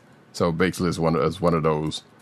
I guess like that Spider-Man thing from a couple of years back, where you, I think that was Spider-Man. Yeah, where you kind of teamed up with other folks on team ups, but it's all one adventure. But anyway, the series kicks off with Ms. Marvel and Wolverine #1 by Jodie Hauser and Zay Carlos. The cover art shows Cyclops, Marvel Girl, Storm, and others with Ms. Marvel going into battle. And there's a synopsis here that I won't necessarily go far into, but basically, hey, Ms. Marvel and Wolverine starting off, and I guess it's going to be bleeding over to Moon Knight and Venom after this particular one shot. So, but yeah, that issue goes on sale July 13th. Cool. There's some interesting notes there's some interesting parts of the interview later on in the article that talk about how teaming Ms. Marvel up with some of the darker heroes of the 616 shows just how bright Ms. Marvel's light really is, and that's the contrast that they're looking for. Right. Because you wouldn't think that these characters would be, other than Wolverine, because Wolverine teams up with everybody. Well, and he's also shown up in Ms. Marvel previously. Right. So at the end of the day, you wouldn't think that Venom and Moon Knight would appear alongside Ms. Marvel, but there's a reason why they are telling these particular stories. Right. I'm curious about it, so we'll let y'all know when it happens. But next up, Marvel's Prehistoric Avengers star in a story revealing Thor's quote unquote true origin story. I'm not a fan of this. Avengers 1 million BC #1 comes from writer Jason Aaron and artist Kev Walker, with cover art by Ed McGuinness and variant cover art by Alex Horley. The issue, which releases in July, is set in the earliest days of the Marvel Universe and features the Avengers 1 million BC team that has been previously introduced in Aaron's Avengers run. So we're going to talk about the true story of Thor's birth in this issue. I mean, yeah, you know what? It's the comics. It's not mythology. The mythology tells one story that the comics basically aped and parroted, but they want to change it up just a little bit. So we'll see how it goes. I'm not a fan of this particular revelation. We'll see how long this story lasts. Yeah. Let's see. Marvel announces All Out Avengers series. Actually, and it just gave me a reminder for something to do after the show. I mean, right after we finish the news. So yeah, there's a new teaser for an Avengers series. And I knew this was the case, and I didn't want it to be. But basically, it sounds like All Out Avengers, which is the name of the series, appears to be in the same vein as Nonstop Spider-Man. Oh wait, is he actually doing this one also? So yeah, All Out Avengers appears to be in the same vein by Nonstop Avengers by Joe Kelly, Dale Eaglesham, Geraldo Sandoval, and Chris Bacalo. Kelly previously described the series as a relentless action, epic storytelling, mind-melting art, and relevant themes, all grounded by the heart and soul of one of my old favorites. That's the Spider-Man one, I guess. There's teaser art for the cover of All Out Avengers #1 by Agent 70's favorite Greg Land. And see, that's why this is the book that I can safely ignore. All you need to say are 4 words: art by Greg Land, and I'm out. Well, but I think it's the cover. He's not doing the inside though. No, it says art by Greg Land. Is he doing? Oh yeah. Mm-hmm. Oh, written by Derek Landy and art by Greg Land. Yeah, inks by Jay Lusting. Okay, well, I'm out. Love it. So yeah, so there's teaser out and the cover art out there for it, and it looks like the team is Captain America, She-Hulk, Black Panther, Spider-Man, and Spider-Woman. And it goes on to say the creative team have worked together on some other stuff, and yeah, so this is going to be coming out September 2022, which I don't think we got solicitors out for yet, but probably forthcoming very shortly. Next time. Very soon. Very, very soon. Okay. All right. All right. So Marvel releases Sam Wilson's Captain America trailer. So we've got a trailer for Captain America Symbol of Truth #1. So Marvel is relaunching Captain America with 2 series, one starring Steve Rogers and the other starring the former Falcon, Sam Wilson. So Captain America Symbol of Truth is Sam Wilson's book, while Steve Rogers has Captain America Sentinel of Liberty. And so you have here this trailer for the Sam Wilson Captain America book.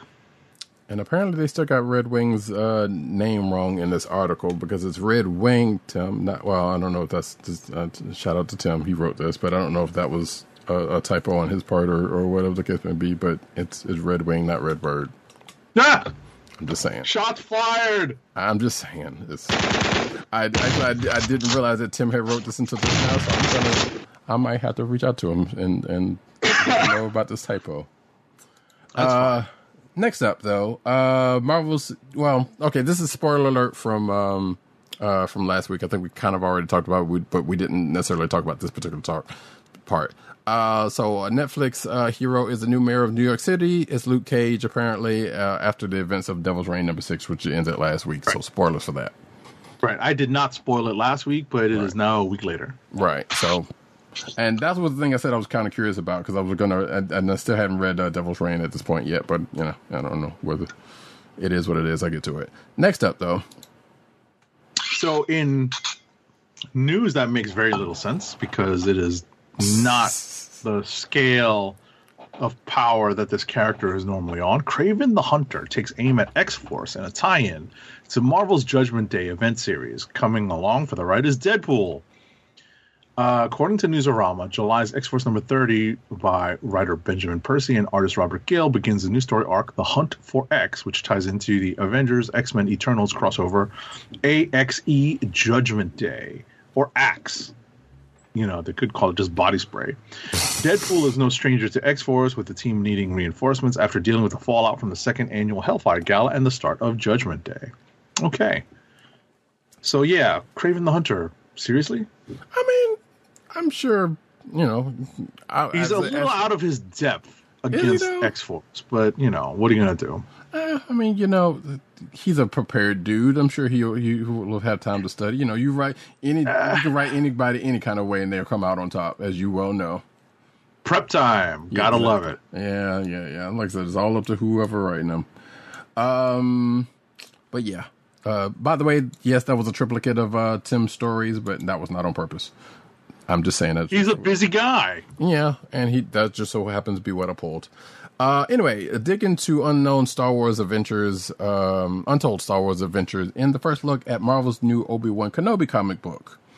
So, of course, there's a comic book that's coming prior to the Obi-Wan Kenobi Disney Plus series.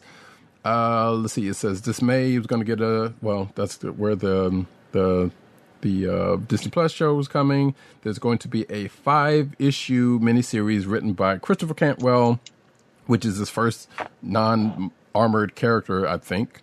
That's which is kind of funny. Called Star Wars Obi-Wan, and a series of artists beginning with Ario and then Dito, which launches on Star Wars Day, May the 4th. So, yeah. Unlike the newer live-action series, which was focused on a very, very particular time and place in Kenobi's life, Marvel's Obi-Wan has the freedom to span Obi-Wan's entire Jedi career, beginning from his time as a youngling at the Jedi Temple before he met Qui-Gon Jinn, and each issue will cover a different adventure from a different time period in Kenobi's life. So I guess starting from when he was a little one. So there you go. And if you're watching the video version, you can see the cover art for it, which looks pretty good. I thought it was Noto doing his art, but apparently not. Look good. Anyway, next up, Marvel celebrates Loki's Thanos Easter egg with a special new toy. This is actually kind of cool, and I didn't know that this actually existed previously, you know, in toy form. Mm-hmm. So something that appeared in the Loki show was, in fact, something that was canon in the comics, at least, that being the Thanos copter. So there is a new Hot Wheels toy from Mattel that brings the Thanos copter to life. And, as a reminder, the vehicle made its appearance in the Loki show's 5th episode at the end of time, being a remnant of Alioth's destruction. The Hot Wheels toy here was actually originally a San Diego Comic-Con exclusive that originally came with a miniature Thanos, but is now being re-released with the Loki name on it as a slightly different variant, which is, of course, fitting when it comes to Loki merchandise. So that's pretty interesting. I don't know if I'd get this, but it's cool that it's there, that it's out. I thought I have recently saw this in the stores, and I'm not sure if that's true or maybe it's a figment of imagination. But yeah, it's cool that it's out there, because I know I've seen Marvel-inspired Hot Wheels vehicles out there. I'm not sure about this one. That I almost pick up, but I resist. Speaking of figures, Hasbro has announced Marvel Legends figures of all 3 Spider-Men from No Way Home. So, yeah, we're getting even more Spider-Man figures, Marvel Legends figures, yay. It says on Twitter, Hasbro Pulse showed a promotional image showing Tom Holland, Tobey Maguire, and Andrew Garfield's versions of Spider-Man in No Way Home to announce upcoming Marvel Legends figures.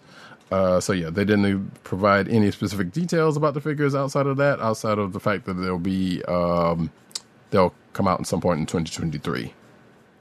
But nothing's more specific than that.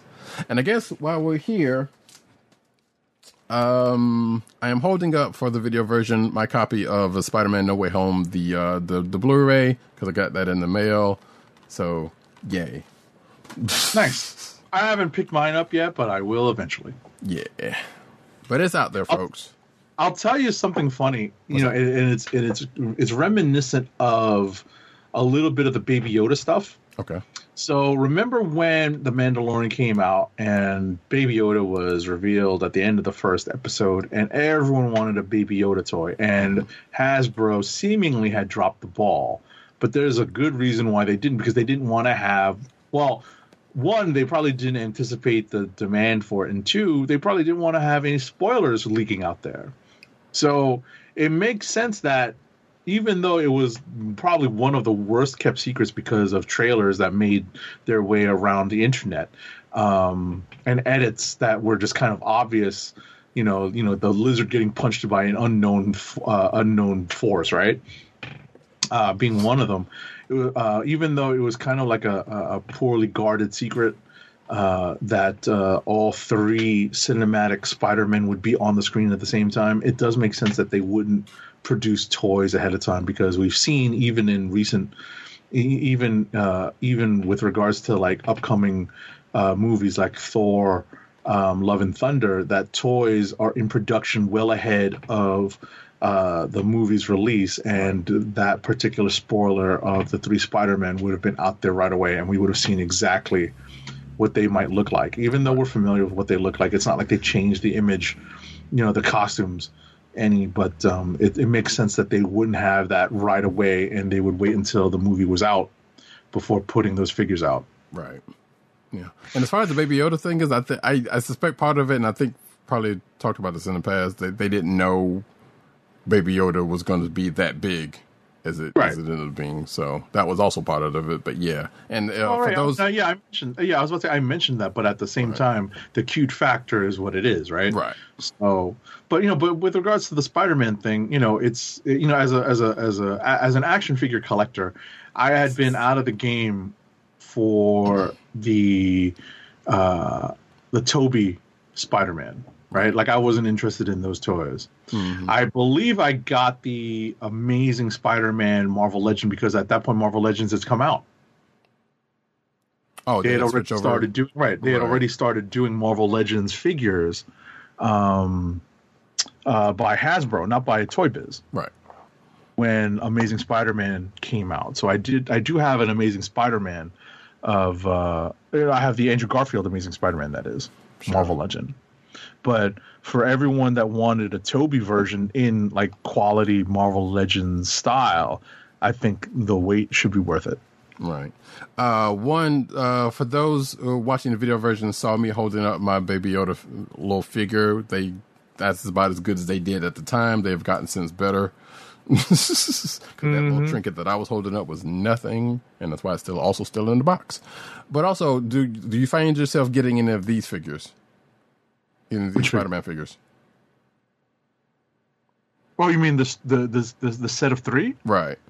Well, I might. We'll see. Yeah. We'll see. Gotcha. Going on into other toy/game business. Yeah, I've got this one. This is my story. Oh. It's my turn. We talked about. I was going to take it from you because when it's sometimes better when we stick to taking turns because we have to read some of the less fun stories. My Little Pony's tabletop role-playing game is on the way, full of magical adventures. So there is an official My Little Pony tabletop role-playing game in development by Renegade Game Studios, not by Jay-Z and Eminem.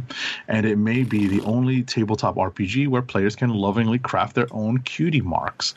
Players can create their own custom pony characters and set out to solve problems in the realms of Equestria and beyond. The RPG will come with a line of accessories so players can collect adventure books, adventure and Game Master screens, a dice set, dice bag, and character journal. Let's see here. So these are the My Little Pony role-playing game and the deluxe core rulebook are both currently available to pre-order, and the books and accessories are expected to be released later in 2022. The pre-orders come with a PDF of the rulebook at no additional cost for players to peruse. So if I click on this pre-order link, I'll probably be able to get some pricing. At this point, yeah, because this article's a few weeks old. All right, so I just clicked on it, and the dice bag is $15. The role-playing game core rulebook is $55. Standard. And the deck building game pre-order is $45. Also The character standard. journal is $21.99, and yeah. I mean, those rule books are hardcover, and they're pretty nicely put together. So that's pretty much a $55 book. Yeah. It used to, those books used to be $49.99, but inflation and rising paper costs. So. Or the paperback used to be a little bit cheaper, like 30-ish, something like that. So I'm trying to remember what one I got my second edition for, but that was many moons ago. Right. Anywho, next up, though, speaking of RPGs, Blade Runner Tabletop RPG debuts a stunning early preview. So, yeah, there's a Blade Runner role-playing game that is out there that is, I guess, official at this point. Not people's doing this, because I know there's probably has been. There was a crowdfunding set up with Kickstarter. That is going to start on May 3rd. As a part of the announcement, the developer of the Blade Runner RPG released artwork and a full 3-page spread of the core rulebook. And the artwork is in the article below, which actually looks not bad. So yeah, if you're looking for an official Blade Runner RPG and like Netrunner or something along those lines, there's one coming. You just gotta, kick in for it. There's no price for it because, like I said, the Kickstarter hadn't started yet, so that'll be out there soon. Next up, some classic characters from the 1980s Dungeons and Dragons cartoon are coming to the D&D strategy video game Idle Champions of the Forgotten Realms. According to IGN, with the release of the 100th champion imminent, developer Codename Entertainment is planning to celebrate by including the Dungeon Master from the 1983 Dungeons and Dragons cartoon. While Dungeon Master is the only character from the animation that will become a champion in the game so far, 2 other characters will join Idle Champions as villains. Venger, the primary antagonist of the original show, and Tiamat, the legendary goddess from Dungeons and Dragons, will try to impede players' progress. Okay.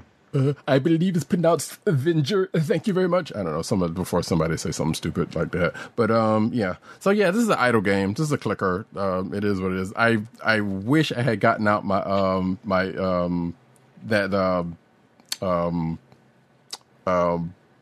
set that I got from Marvel. I mean, not Marvel, from Magic the Gathering. That is also in line with the Dungeons and Dragons cartoon. Because it is basically cards with the characters on it. I don't know if Dungeon Magic's on there. Probably wouldn't be, but yeah, it's a clicker game. If you know about that one, it's out there for you folks. There you go. And it's free, so you're not missing anything but time. Hey, here's something for me. Which actually I got a package coming, hopefully, sometime soon. Transformers debuts Wild Rider Blitzwing Legacy figures. So Wild Rider and Blitzwing are officially set to join the Transformers Legacy line of action figures later this year. Hasbro has provided CBR with an exclusive first look. So yeah, I did not have Blitzwing growing up. I had Astro Train. Oh boy, I wish I still did. Wild Rider, which I don't know of, is going to be $24.99, and Blitzwing is going to be $55.99. If you didn't know, Blitzwing is the triple changer. It's a tank and a jet, and it was great, but I didn't get them. Both figures are due to release just July, and will be available for pre-orders on Hasbro Pulse. Actually, they already are at this point, April 12th, which they already are, and I already saw a listing at Big Bad Toys, which I may actually do. Hear me scrolling through the pictures of them at this point.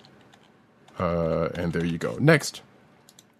So in some really crazy, cool, but very expensive news, like I saw this, and I'm glad that I saw the story. I'm glad that Roddy Cap pulled it. RoboSense Optimus Prime automatically transforming robot gets an automatically converting trailer as well. So you can turn the $900 auto-transforming Optimus Prime into an even more formidable toy for another $750. Ridiculous. So, you can get this companion trailer and roller set for Optimus Prime with its equally cool auto conversion features. So this is based on the G1 design, and the trailer measures an impressive 3 feet in length, fully extended.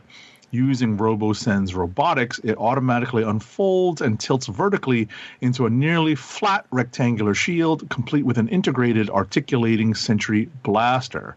In truck mode, it houses the roller vehicle and human sidekick Spike, who's ready to jump into action or enjoy the ride. The blaster can also be mounted for further firepower and support, according to RoboSen. So there is a YouTube video that details how the trailer transforms. It is a very, very impressive looking toy. Deliveries will not start until November of 2022. The package includes a protective storage case with handle for easy transportation, along with a collectible pack including an individualized serial number, Autobot magnetic car badge, that is, metal challenge coin, and sticker pack. Yeah, this is expensive, but damn if this isn't something we all wanted as a kid. I know, right? And we talked about this when just the Optimus Victor came out. Wait, did you see this on Fat Man Beyond or whatever? No, they didn't have this. I mean, okay. They haven't recorded an episode this week. It's probably because of the holidays. Gotcha. But yeah, I saw this article and I was like, son of a biscuit. And apparently there's going to be a package where there's going to be Optimus and the trailer for like $1,500. That's a lot of money. But as Agent 7 said, it's cool as hell. I would love this. I mean, according to this article, it says that deal might already be gone. Right. Yeah, because I believe, because everybody who got the original Optimus probably already got it and probably jumped on this when they saw it. So, so the only things left, if it's anything at all, is the $1,500 price. But like you said, that might also be gone at this point. Right. I mean, listen, I'm a G1 guy through and through. I love the Transformers, but I'm probably just that much more of a Marvel guy. So it's not like I'm fiending for this. Mm-hmm. But I definitely understand people who are like G1 enthusiasts, like, they would absolutely jump on this. And we're of the age where, even though this is a lot of money, you might actually have a little bit of disposable income.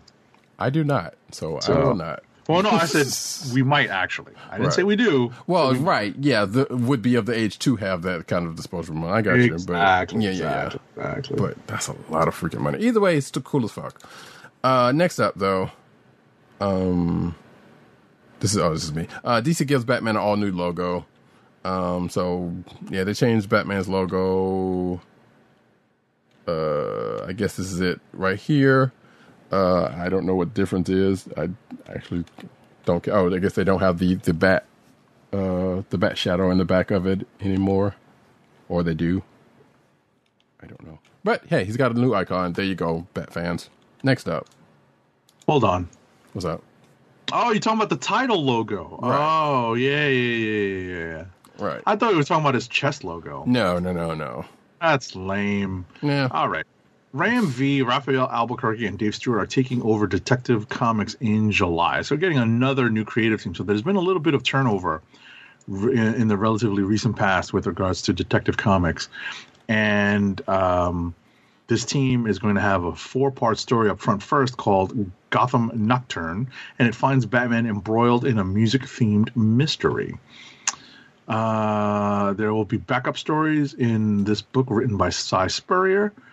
And the first one is going to be illustrated by Danny, following Jim Gordon on his return to Gotham as a private investigator. So, all right, if you're trying to keep up with Detective as opposed to what's kind of become the main Batman book, where Detective stopped being the main Batman book a while ago, right? But ultimately, if you're trying to maintain your run of Detective Comics, then feel free to jump in on this.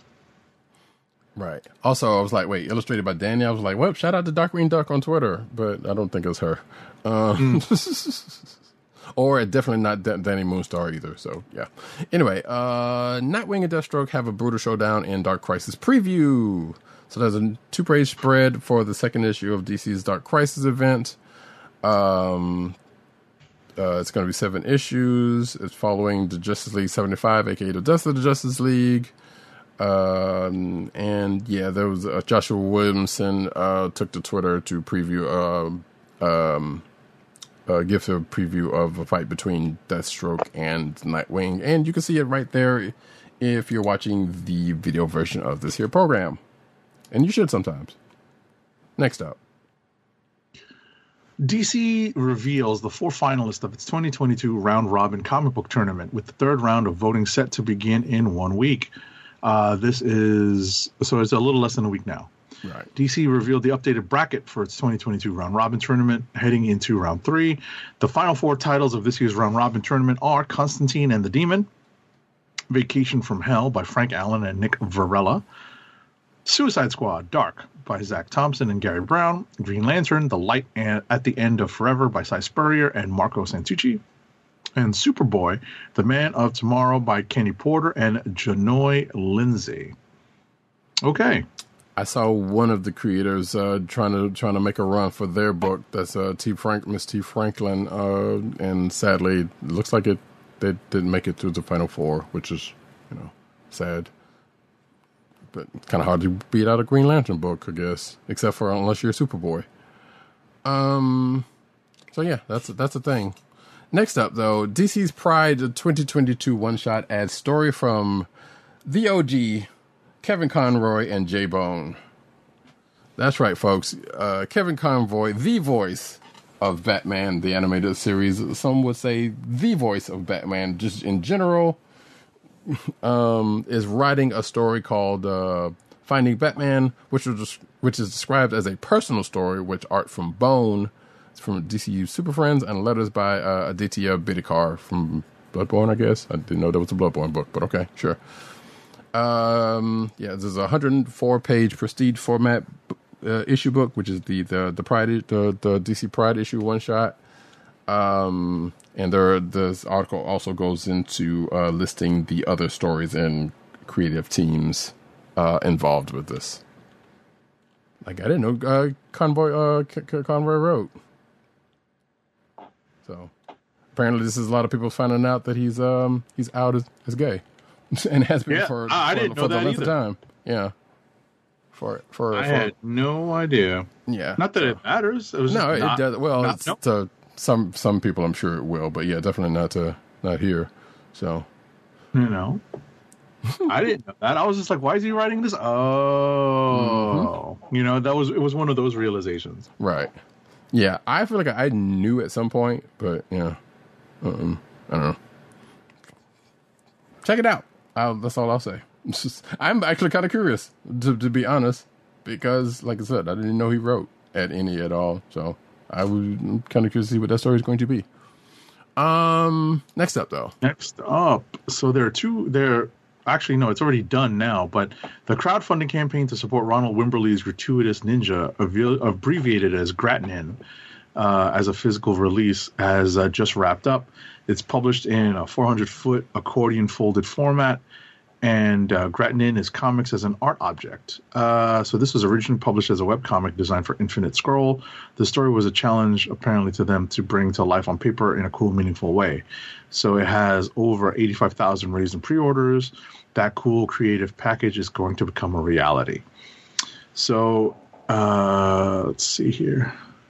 So both Wimberly and writer Kelly Sue DeConnick talked about Gratnin and the process behind it, and about comics, pop culture, and their philosophies on art in general. And you can follow the webpage that Roddy Cat is showing you and play the third part, or part 2 of the conversation with comicbook.com on this website. Mm-hmm. Charlemagne the God launches a comic book and graphic novel lines with Kevin Grevioux, which, did we have him on the show? No, but I know who Kevin Grevioux is. Right. So for those who don't know, Charlemagne the God started out local here to me, which is funny. Radio host, author, media mogul, kind of an asshole, but we're not going to talk about that. Yeah.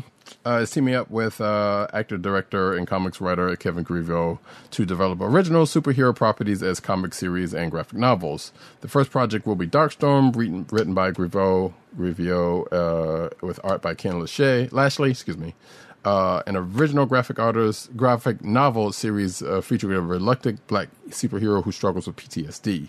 The graphic novel will be published by Charlemagne's Simon & Schuster imprint, Black Privilege Publishing.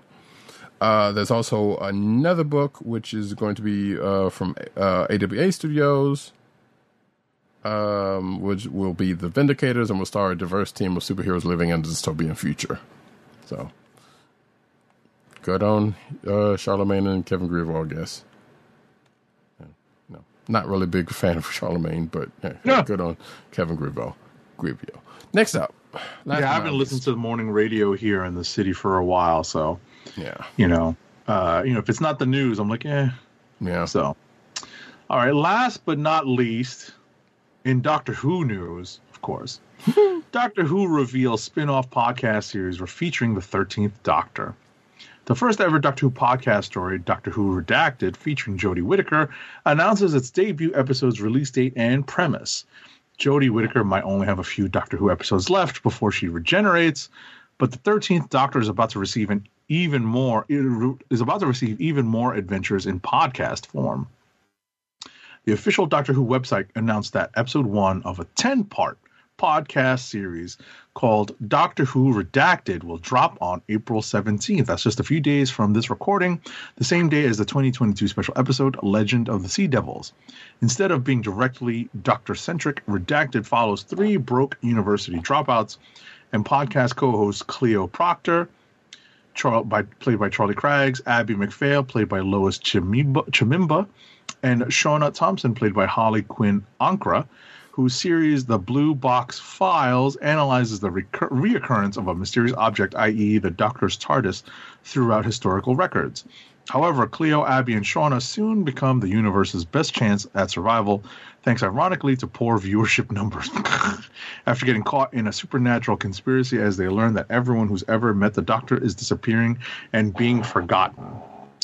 Okay, that's got to mean something to Doctor Who people. It does.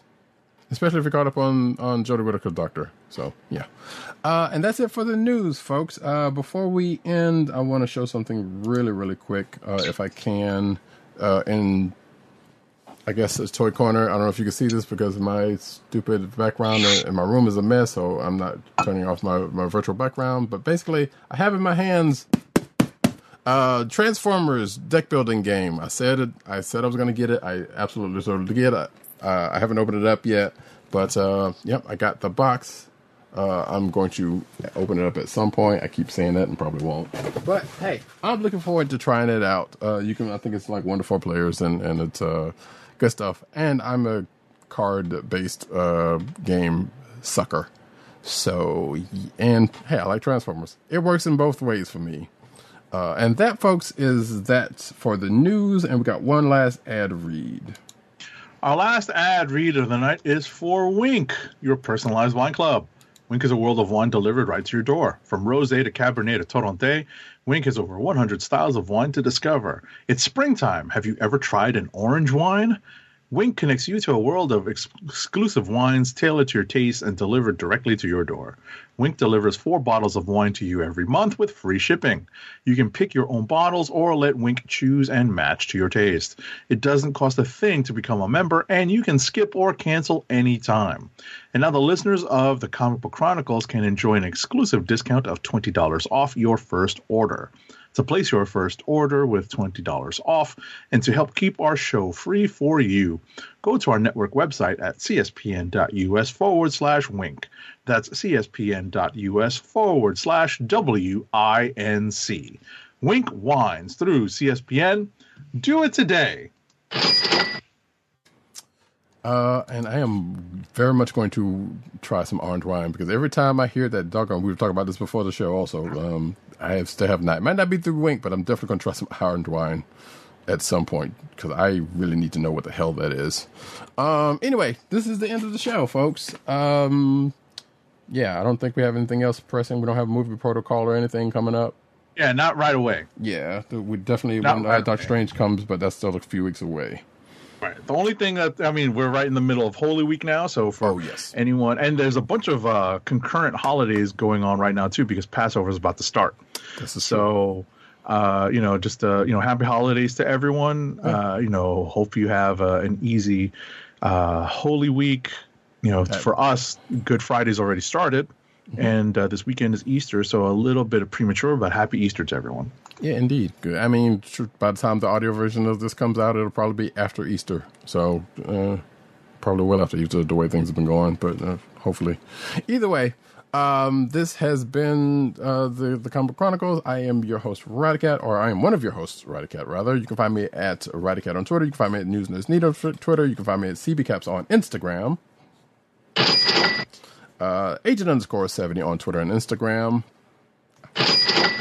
PCN_dirt on Twitter, PopCultureNet on Twitter, PopCultureNetwork.com is all the umbrella sites therein. And apparently, recording artist Dirt, as we've recently found out.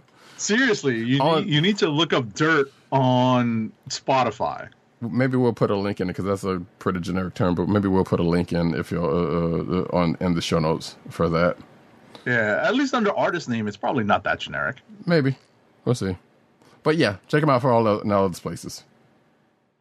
Tim, TOGG98 on Twitter. CB Cron on Twitter, which is the Comic Book Chronicles Twitter account.